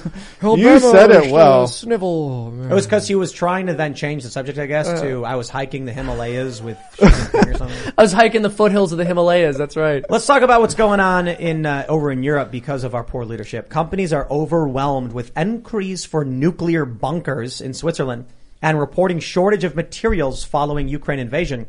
Since the 1960s, every Swiss municipality had to build nuclear bunkers for residents. Residents are now contacting specialist companies to build or renovate shelters. The bunkers are being viewed in a new light since Russia's invasion of Ukraine. What Switzerland needs is 200-gallon propane tanks for the impending Russian oil embargo. So under Donald Trump, no new wars. Now, under Joe Biden, bunkers. Nuclear bunkers. Congratulations, I guess. We went from if it saves one life to how bad can World War III be? Yeah, that's exactly. Amazing, I mean, if it's for a good cause, let's do it. If it saves one life, we'll vote for Joe Biden, one of the most corrupt individuals to ever serve government. And then Anthony Blinken and the defense secretary, Lloyd Austin, are like posing with Zelensky. Who's the defense secretary? What's her name? Lloyd Austin. Lloyd Austin's the guy? Yeah. Like, how much more direct involvement in Ukraine are we going to get? Oh, it seems like we're going in. I don't know for sure, but I think it's going to look. Vladimir Putin, Russia, they already believe they're at war with NATO. There's no, it is, in my opinion, ignorant, propagandized Americans who don't understand this point. Do you think that Vladimir Putin is sitting there saying, I sent my troops into Ukraine and they're fighting NATO tanks and fighter jets? That's just Ukraine. Or do you think he's like, I'm at war with NATO? He's at war with NATO. All of the weapons, even the people. Do you think Vladimir Putin is sitting there watching American veterans fighting in Ukraine and he goes, well, those are just volunteers? Or is he saying, America, NATO countries are sending people. They're coming in. They're being armed by NATO. Well, I'll put it this way. When we found out that non-government Russian citizens purchased $46,000 worth of Facebook ads related to the 2016 presidential election. 4,600. Oh, I'm sorry, 4,600. Take out a zero. Wow. So even better. Helps me make my point even better. When that occurred and we learned that, there were respectable figures in American politics saying that that was an act of war by Russia against the United States of America. Well, the only answer is World War III. Obviously. Yeah. Let's just blow it all up. It's funny that like the people who always tell us to go to war are telling us to go to war now. I mean, there must be a good reason. I mean, you'll notice something. None of this is going to the UN. All these like accusations of war crimes and all of these other accusations, whatever, none of it's going to the UN because they know. I mean, they already know. They tried to get a condemnation of Russia, and the rest of the world's like, no, we know what you're up to. Like sticking a bunch of troops and artillery on the border of a country, of a sovereign country. Well, that's, acting shocked when they invade to destroy the border defenses. Yeah, I mean, that's what Putin said when he invaded is he's like, look, you're creating an untenable security situation on my border. And technically by international law, I believe that justifies going in. You can't have terrorists on somebody's border and expect them to take it. No. I mean, Israel and Saudi Arabia do it, and that makes for a very awkward situation. I think the main reason that the Democratic establishment has been screaming Russia for so long is they know that Putin is like one guy in Europe that won't fall in line. That they've got everybody bending the knee to the new plans for their economic bloc except for Russia. Yeah, well, and when you can successfully convince a large portion of the American population that the presidency is under the control of the Russian government, anytime the president doesn't try to step up aggressive acts with Russia, they can claim that it's just evidence that he's bought and sold by them. So, and remember when we opposed the Iraq War, we were called terrorist sympathizers. Yep. And wait for the midterms to come in. Anybody who opposes our actions in Ukraine is going to be called a Putin sympathizer. Exactly. So I'm ready. It's not my first rodeo. And back then they said, you don't care about freedom. We need to fight for freedom. And now they go, we need to protect our democracy. It's just more meaningless buzz phrases. We protect it by securing our borders, bringing manufacturing back, focusing on our infrastructure. Our roads are crumbling. Our bridges are crumbling. We need clean water in places, in small cities all over this place. We got bad pipes. Instead, it's just like, can we send $1 billion to Ukraine again? Yeah, that's what our labor is good for, I guess, to go. So that's the other thing too. It's like if our money is funding this, do the people behind it really matter? If they're piloting drones even, like at what point it doesn't matter who the person is behind it. It matters who's funding it. Yeah. Yeah, absolutely. I think there's a lot of in which case, nuclear bunkers, World War III, everybody. That's the ballet is what can the U.S. fund legally in Ukraine. And that's why it's like we can't get directly involved, but we can do Lend-Lease and we can send, military experts and advisors. And this is what's ridiculous.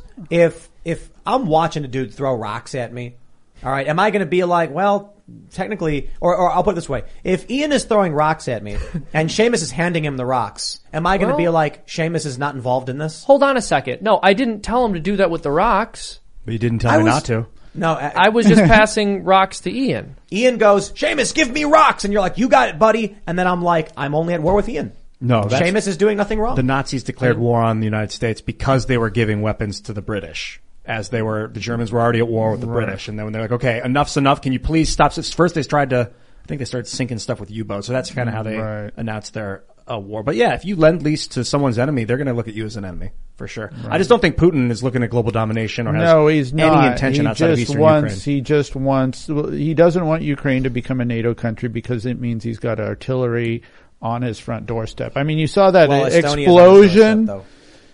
Yeah, he's already got 2 NATO countries on his doorstep. Yeah, I know. He's got enough problems already, but, he doesn't need one more. Was that explosion that happened that was like closer to Moscow than Kiev? Yeah. What was that about? There was some explosion at the fuel depot or something. Yeah. I forget. Yeah, he's got Latvia and Estonia. They're NATO countries already on his border. And, you know, one other thing, notice they had the worst COVID lockdowns in the world. Like, you could not get a job if you were not vaccinated. Who, in Russia? No, the Baltic states, Lithuania and stuff. And, like, people had to basically develop a black market. And this is what I keep saying. It's geopolitics that's fueling the lockdowns. It's like, based on how much the U.S. powers want people to bend the knee to them is how deep the lockdowns are going. I think it has a lot to do with oil. Is my camera broken? Yeah, apparently. My camera's that's weird because it works over here. I can see you.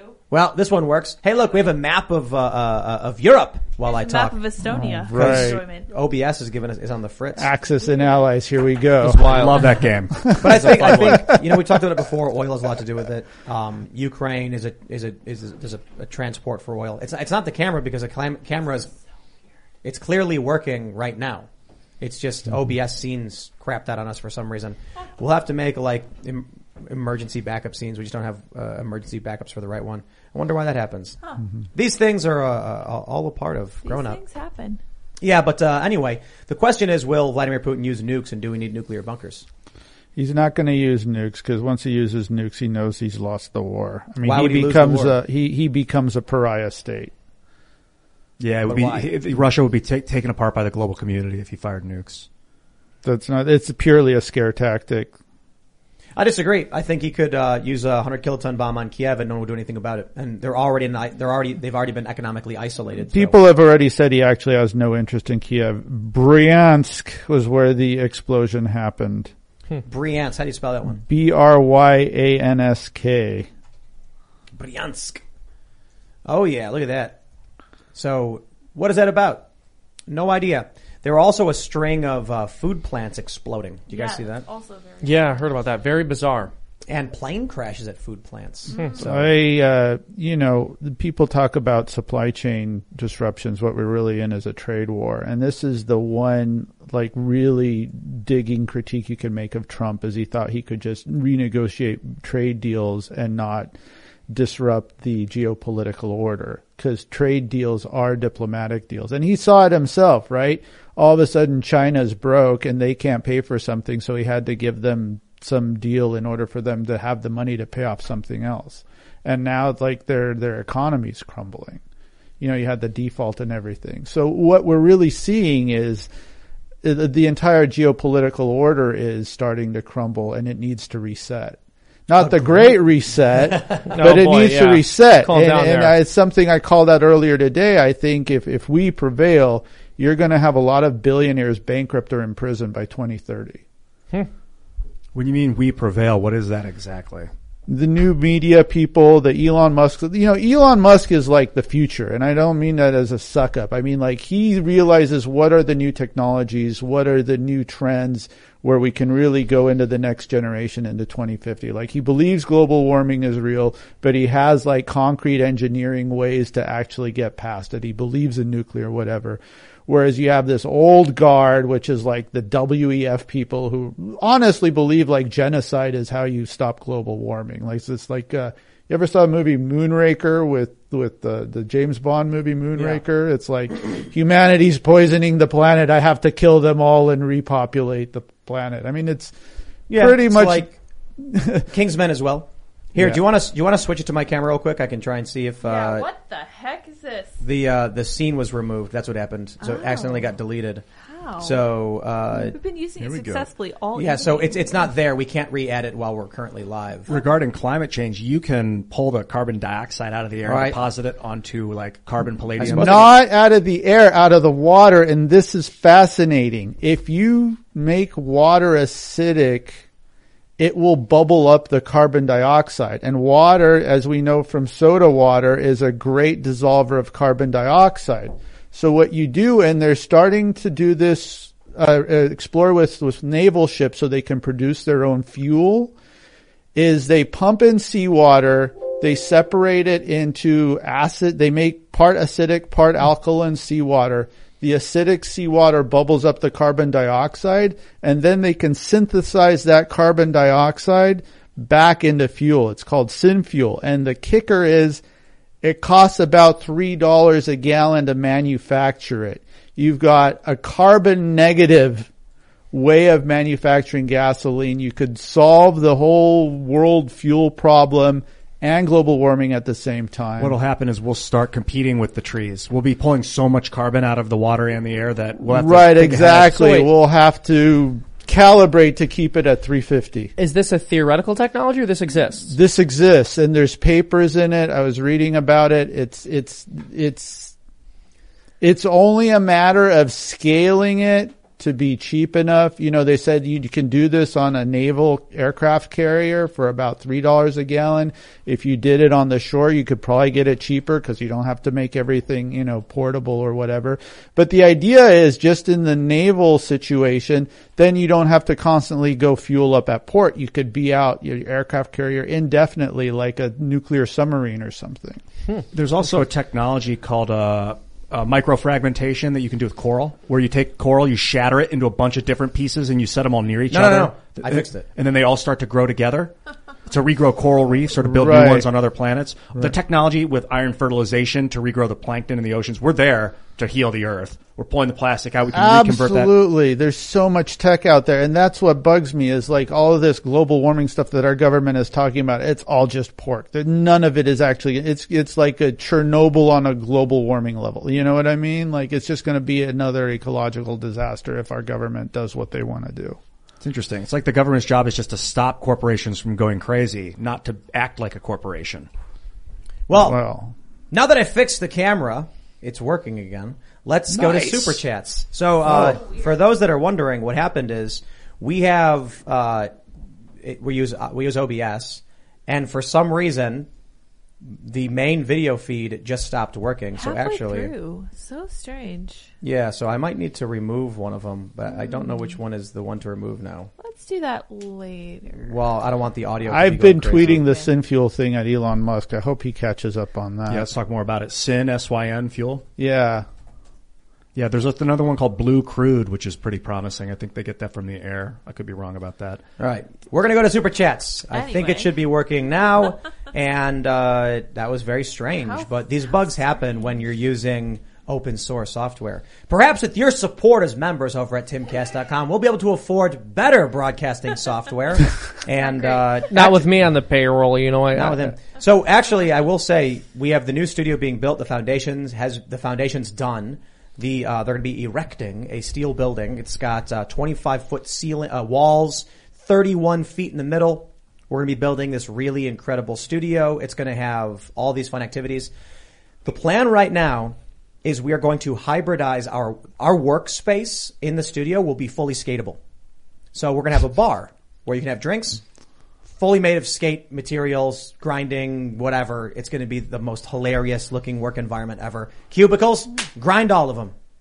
It's going to be fantastic. It's going to be really great. I'm having trouble visualizing this. But yeah, we're going to have a stage, and you're going to be able to lift up the platform, and it's a foam pit for doing flips and stuff. Dude, that's awesome. Yeah, we're going to have this really cool space where there's going to be music and events, and we have a bar. People are going to be working and editing. We're going to be setting up music studios, container buildings. We had a bunch of really crazy ideas that's currently underway. And with the new studio means we're going to be upgrading our equipment. So I'll put it that way.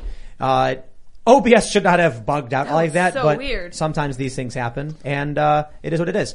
If you haven't already, smash that like button, subscribe to this channel, share the show with your friends. Head over to timcast.com and become a member, and I'll tell you why. We're going to have a members-only segment coming up around 11 or so p.m. We do that Monday through Thursday as a member. You get access to these segments, but you'll also get something else. We just hired another amazing journalist. We're going to be hiring 2 more columnists.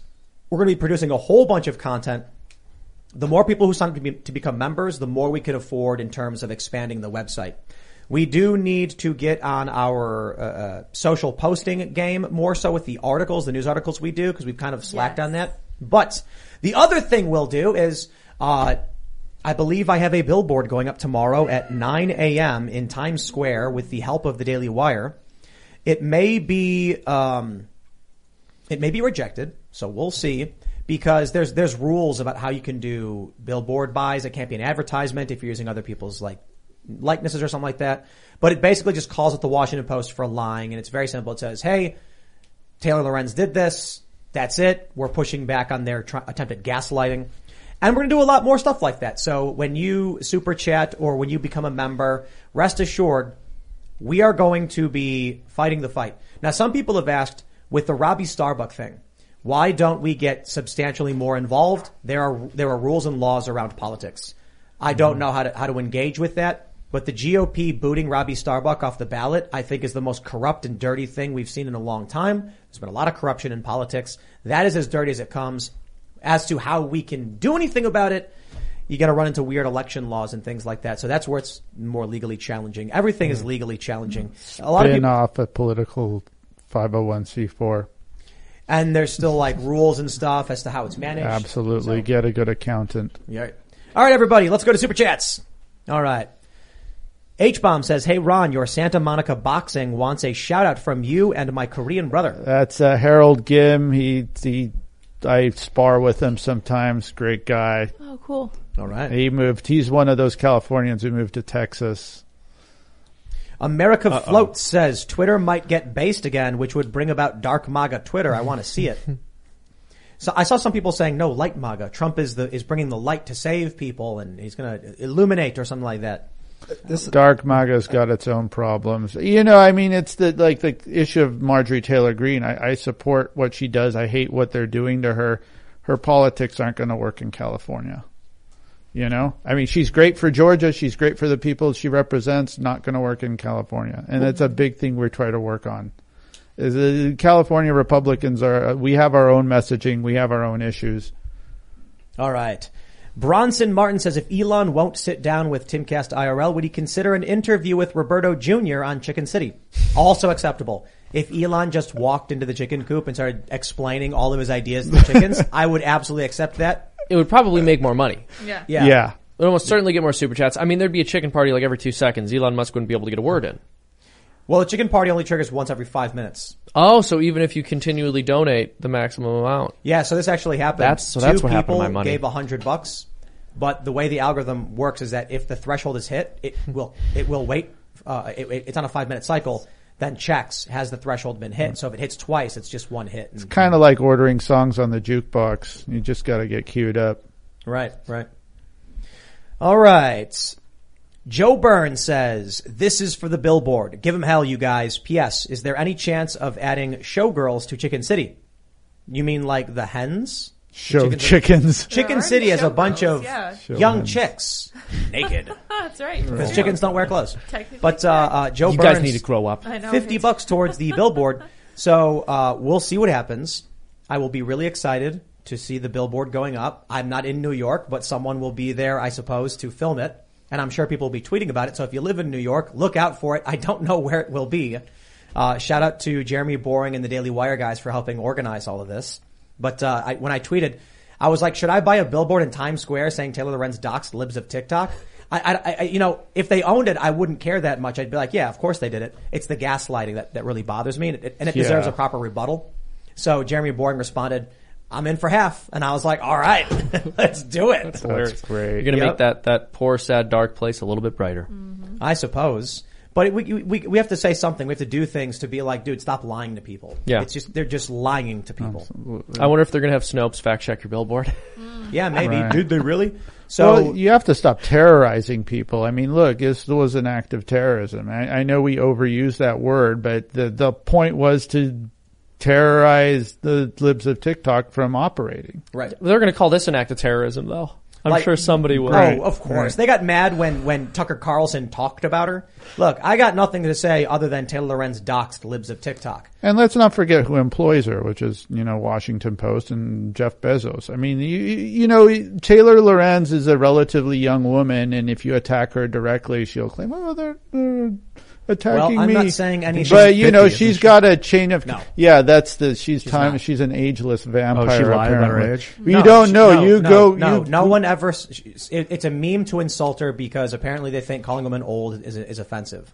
No, she's younger than literally, I am. I checked her age on Google 2 different times, and Google gave me 2 different answers. Yeah, it's really it creepy. says she was born between 1984 and 1987. There's one of my tweets How that can I believe any of that? Okay. It's one of my tweets that shows she was born 1978 in one tweet and born in 1984 That's because on another people tweet. are screwing with her because they're trying to insult her. I am not playing that game. I am pissed off about ideological issues and about liars in the media. I think it's stupid for people to be tweeting that she's old because she's not. Yeah, but if she's lying about her age. She's not. She's not. This is what I can't stand right now about so many people. They're tweeting stupid, insulting memes that do nothing but discredit the fact that this person doxed somebody. I'm not going to sit here and have an argument about someone's age to try and insult somebody. About her The issue is they're lying. It's about her credibility. Tim, she didn't say this. I agree with you. And I'm trying to cut through the fact that now the conversation has turned into, did she lie about being old? No. It's immaterial. What happened was she doxed someone, published their private home address, lied about it on CNN, and the Washington Post defended her, and stupid people are turning the argument as, let's make fun of her. They're turning the statement and the argument into making fun of someone about their age, which does nothing to convince regular people that the media has been pissing on us and telling us it's raining. You want to go have some stupid party where a bunch of frat guys bump their chests and make up lies about people, go do it. I'm sick of the lies. Be it someone saying she's 49 when she's not, or her lying to the public about what's going on in the media. Let's just call out the liars. I don't care where they're coming from. No, she but told me she was 43 on Twitter. my whole point is she's got employers that want her to do this, that pay her to do this, that defend her when she does that. That means there is a chain of culpability going all the way up to Washington Post owner, which is Jeff Bezos. That's my problem. And she lied, and I would like to call her out. And what I would like to not do is give people fuel in this stupid argument about all they do is harass and make up lies. I don't care about her age. Her age doesn't matter. She could be 10 years old. She could be 30 years old. If she's in the Washington Post and lying and they get a child to do it, I will say the child is lying. Right. She is an adult journalist who has posted. She has publicly lied on CNN. So we're getting a billboard to say she did this thing. That's it. All right, let's read some more super chats. Eric Miller says, Tim, you talked about doing this before, but why don't you hire some protesters to protest the removing of Robbie Starbuck from the ballot in downtown Nashville? As much as that really pisses me off as well, there are legal issues with that. I suppose, as a person, I could just do it, but there are issues with hiring people. And if you have a problem with happened to Robbie Starbuck and you're in Tennessee, go join the local Republican group, start your own PAC, collect your own money, and do it. There are plenty of ways to do it. All right. Adrian Contreras says, you're wrong about normal folks needing heroes, Tim. Elon, the Daily Wire, or you guys have the means to fight the fight at this point. Every great army needs generals, kinda deal. I agree. And so, we will, get a billboard. I'm not entirely convinced it's the most powerful thing. What I think ultimately will happen is it will generate what's called earned press, meaning it's going to force many of these people. I think journalists will take the bait. They're going to be like, look what they're doing. They're going to talk about it. But more importantly, a regular person who sees that might be like, I wonder what that's all about. And that's all that really matters. Maybe they don't know too much. Maybe it's esoteric. And then maybe one day they hear someone say something and they'll say, oh yeah, I saw that thing in Times Square. It said that they doxed this person.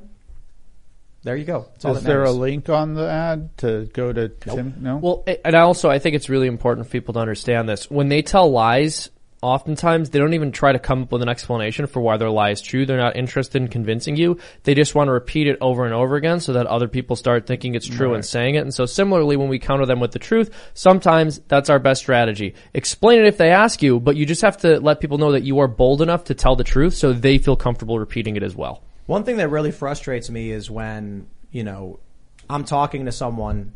Well, it's one thing when I'm talking to someone and they will make things up outright. Like, okay, we're done. It's really annoying, though, when I'm talking to like a leftist or something and then they rebut with something stupid that has trended among libertarians or right-wing personalities or post-liberals that's not true. And I just wonder, like, why do they fall for this stuff?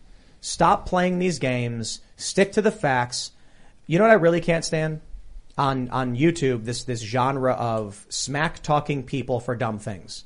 So it's like this political host talked about this issue and he's fat and ugly. I mean, people do it to Cenk Uygur all the time. And I'm like, wow, that's really convinced my boomer family members to vote for Trump. Right. How about I just talk about how Trump had no new wars, had historic peace agreements in Europe and in the Middle East, and we had a booming economy, and I can leave the weird insulting of people out of this. That's easy to do. Yep. It's that simple. Yep. It's lowbrow, and actually I'd be willing to bet that political operatives who are aligned with the establishment, be it Republican or Democrat, know one of the most powerful ways to discredit a movement is to get them involved in drama. You get someone to start arguing about someone's age or looks or appearance, and they're no longer arguing about issues that actually matter to regular I'm people. not arguing about her age. I'm telling people that she lied about her age on Twitter. She tells people, I'll give you the April 12th. Can we get some Oprah lighting in the studio next time I'm really showing my 43 years of age on screen? I think it's like an ongoing joke with her, but she's lying to people about her age, whether it's a joke or not. Yeah, I mean, I agree with Tim. That's not relevant. And, you know, the fact is she's getting paid to lie about people and terrorize people out of the public square. All right. Richie Taylor says, Tim, you're wrong. Elon can't be blocked all the way to the ISP level. Elon thought this through at the infrastructure level. Tesla and Starlink don't need AWS. That's a massive undertaking. I mean, Twitter is what's called the fire hose. And there is such a massive stream of data coming through at any given moment. He's going to need some powerful infrastructure for that if he's going to be doing it on his own. So maybe he can. That stuff's cheaper than you think. Yeah, but I just mean the Twitter fire hose is going to be hefty. That's massive. There's videos and there's photos in there. Whacked Out One says, I have the right to protect my customers regardless of the point. Bouncer 101. Well, that's true. So a lot of people don't seem to understand when I was talking about how a business can't kick certain people out. I'm not saying they should or shouldn't or anything like that. I'm saying quite literally what we see in the law is someone will file a lawsuit and claim they were kicked out for a certain reason or denied services for a certain reason, and they often win. Not always. We talk about lawfare on this show, right? I mean, a lot of this is just lawfare tactics by activists, right? I mean, the two guys suing the baker, you know, for not baking the cake. They were funded by some powerful people. You know, same thing with a homeless situation in LA is what I keep saying. The people who are ostensibly homeless in LA, they're very well backed legally and financially by activist lawyers. And they go and make sure the city does everything by the book or the city gets sued for like violating their rights. And it's to make a point, right, which is that if you don't pass our, you know, upzoning laws, government housing laws, whatever, you're going to keep seeing people camped out in all your favorite parks and boulevards. All right. Doughboy Johnson says, should any publicly traded company be sued for fiduciary reasons when they go woke and stock falls? Yes. Good luck winning. Absolutely. Anybody can sue anybody at any time for any reason. But if Twitter says we're going to deny money for we're going to deny climate change ads, they should be sued. Granted, right now Twitter's sold, so it won't really matter. But if Starbucks, they announce we're no longer, you know, when they announced the bathroom thing, like we're going to allow people to use the bathrooms, shareholders should have sued and been like, that's going to cost all of us money, and you're doing it for no legitimate reason. Now they can argue our customers were outraged. And then you can argue back, a small spattering of activists on Twitter do not a customer make. So Twitter, I think, could potentially lose that one. But that goes back to this whole ESG thing where all these companies claim they need to follow like ESG guidelines in order to stay in business. And the fact is, if they don't get funding from the banks, and you know, so they should be sued. I don't see why we should say, oh, poor corporations. The banks are being mean to them. I'm saying good luck winning it. It would be an interesting lawsuit for sure. Why do you think you couldn't win? I'm not a lawyer. That's my hunch. Yeah, if a company like Twitter rejecting ads over climate change, I think is a clearly losing issue outright. Mm-hmm. Granted, it's immaterial now that Elon bought it. Mm-hmm. But to be like, we're not going to take money from potential customers because we don't like their ads, is telling the shareholders, there's money, we could get it, but we personally have an issue. So. Okay, you can sue Facebook. Facebook doesn't do those kinds of ads either. Absolutely. Now, the question with pro-life, climate change they banned, that would be interesting.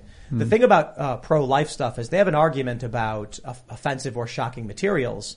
and they can say, well, people would get outraged if they saw offensive stuff in their feed. But there's still an argument of they could take this money and provide it in a certain way to only certain users that have opted in. They could,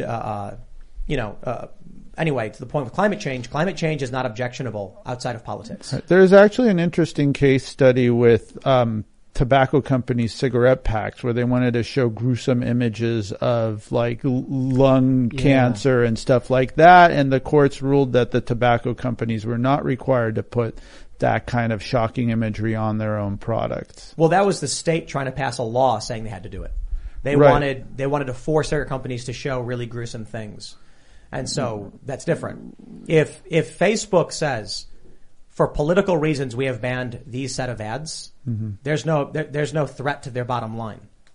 I don't know. I don't necessarily agree with the argument that you could sue a company for denying advertisement. If you're a shareholder. Well, the reason is because it doesn't mean that the company's job is to take every piece of money they can get at every time. They have to be judicial about when and where they take their funds. Which is my point. When it comes to the pro-life issue, they'd be able to make some arguments on that one and maybe win. When it comes to climate change, they would be denying money for their personal politics. That's it. Right. Because it's not even like, an issue of, global warming is settled or whatever, but even just like you can't even debate the right way to go about it. Like you and I are sitting here discussing interesting new technologies and, mocking Germany for putting solar panels in a subarctic latitude, Is that not allowed on? Because if there's two doctors and they each have an advertisement, but this one's a little bit better in your opinion, you choose that ad, but not this ad. I don't think they should sue the people for it just because you like the other ad better. Yeah. Companies have responsibility to their shareholders to make money. It makes sense if they say these ads would offend people and cost us users and hurt us in the long run. Good luck suing on that grounds. If they say climate change, we won't allow any ads that defy consensus on climate change. They have no argument. They'll say, our left-wing users would get mad. And then it's like, okay, well, the current ads you do run make your right-wing users mad. You have no argument. There's nothing objectionable in showing a picture of a tree and saying climate change, this, that, or otherwise. You've chosen a political stance on this and have kicked money back for personal reasons. You're costing your shareholders money. Shareholders should revolt.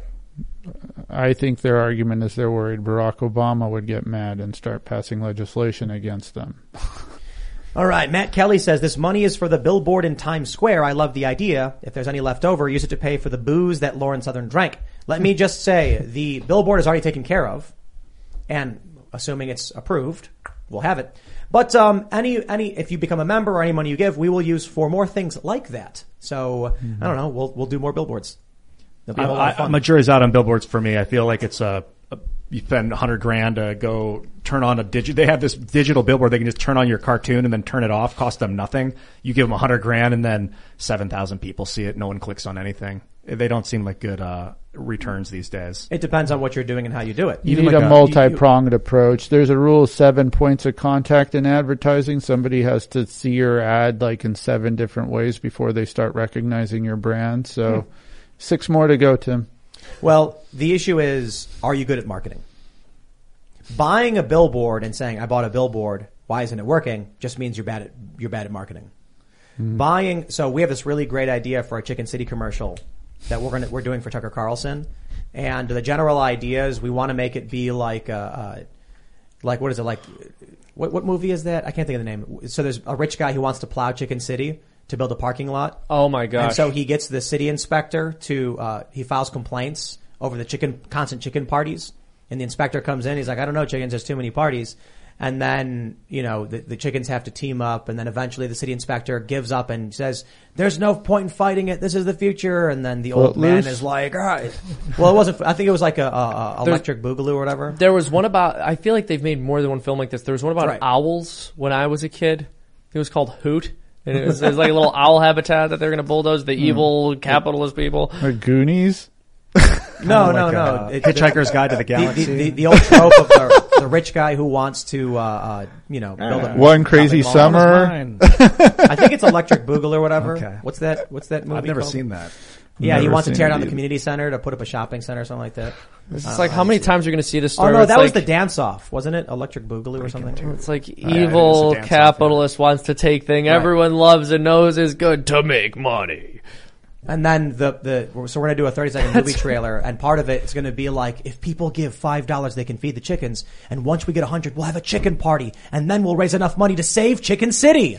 Dude, I can't wait for them to make a derivative film from that concept about Elon Musk buying Twitter, like the evil capitalist. Like this sweet rare bird habitat. We should make that one too. People can't tweet anymore. Yeah, dude, there's so many stories that are just begging to be told, and all it takes is like the right production company to tell them. Like, you know, you could take over like the James Bond franchise. Just James Bond to me, for example, is like an allegory to talk about current events, like the current political situation. And you have like your rhetorical devices like the spy and the Bond girl and the villain and all that. But behind it, they were always discussing like the politics of the day, like Cold War Russia, you know, or the 80s Taliban, or global warming and the environmental movement, right? That'd be cool. A Bond movie about global warming would be cool, but it doesn't have to be Bond, just like a spy movie about global warming. Well, that's what I'm saying. It's like Moonraker. It's like this guy thinks we're destroying the planet, and it's been done. Okay. Yeah.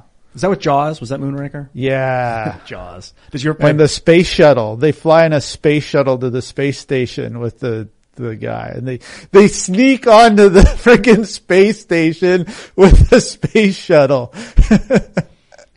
It's been done. I was a big fan of GoldenEye. Did you ever watch that one?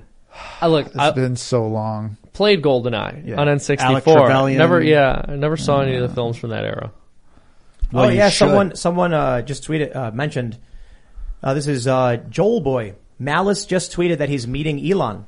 Michael. Oh, wow. Michael Malice did tweet. He says, "I've accepted a meeting with Elon Musk about the future of Twitter, free speech, and social media in general." Wow. Hey, Michael Malice, unblock me, you jerk. Oh, snap. So I tweeted at Michael, Michael, have Elon come on the show with you. Yes. And then I'll ask Jack Dorsey as well. And we'll just kind of talk about stuff. Do like a long episode. That would be so much fun. Oh my God, Jack Dorsey and Elon Musk in the same room, man. That's sparks flying right there. Yep. All right. Final 6 warning says Tim just nailed it. The culture wars are the ruling class's wet dream, keeping us all distracted with infighting while they have their way with all of us. Left versus right is the minor leagues. It is the minor leagues. And so, there's that famous quote that's basically like, do you guys remember it? It's, stupid people talk about people and... Oh yeah, it's Eleanor Roosevelt quote. Yeah. Simple minds talk about people. Mediocre minds talk about events. Things. Yeah. Great minds talk about ideas. Right. That's it. So, we do a little bit of all of that because you have to, because people have effects and their ideas. But I think the most important thing is, we are mediocre minds here talking about events all day. Also, but on top of that, we talk about the ideas behind them. I can't take credit for this observation, but it should be pointed out that quote is in fact talking about people. Yeah. I had a thought about the culture wars, that it's inverted from a hot war, and that if you fight in the culture war, you lose. But if you create, you win. I will tell you that if you want to fight for a cause, you're going to be fighting with people. People get into politics thinking, I believe in this and that, and then they get smeared because their opponents have a political vested interest in stopping that.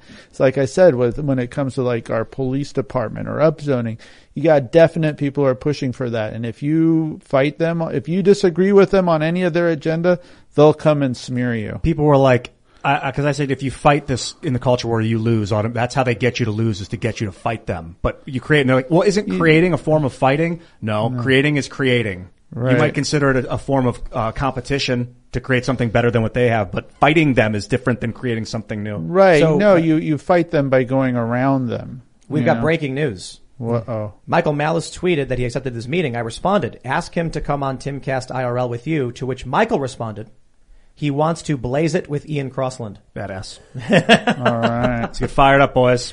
So this would be, ladies. actually, no, in all seriousness, Michael, if you are listening, or we'll tweet at you, Eon, having experience with Minds.com and moderation, all that stuff, I think would be very beneficial in this context too. So even if the only thing that happens is, Ian ends up talking to Elon a little bit about your experience with Minds, decentralization. Yeah, the jury system. You brought that up before the show. And in forms of moderation, relying on Elon to have to do that's going to make him frustrated and a lot of enemies. But if you create a jury system in the site where the people using it can moderate together as a cohesive, decentralized unit, that's a good tactic. We'll talk more about it. So Minds did this. It's actually really simple.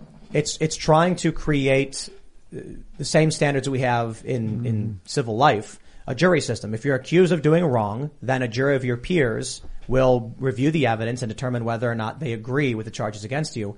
Instead of having some nebulous organization behind the scenes deciding who or what is worthy of being banned, if someone breaks the rules, then people can be selected for jury duty.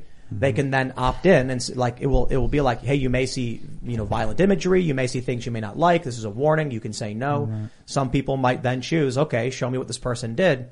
They'll say, here's what they said or posted. Does it break the rules? And the jury can then issue their vote.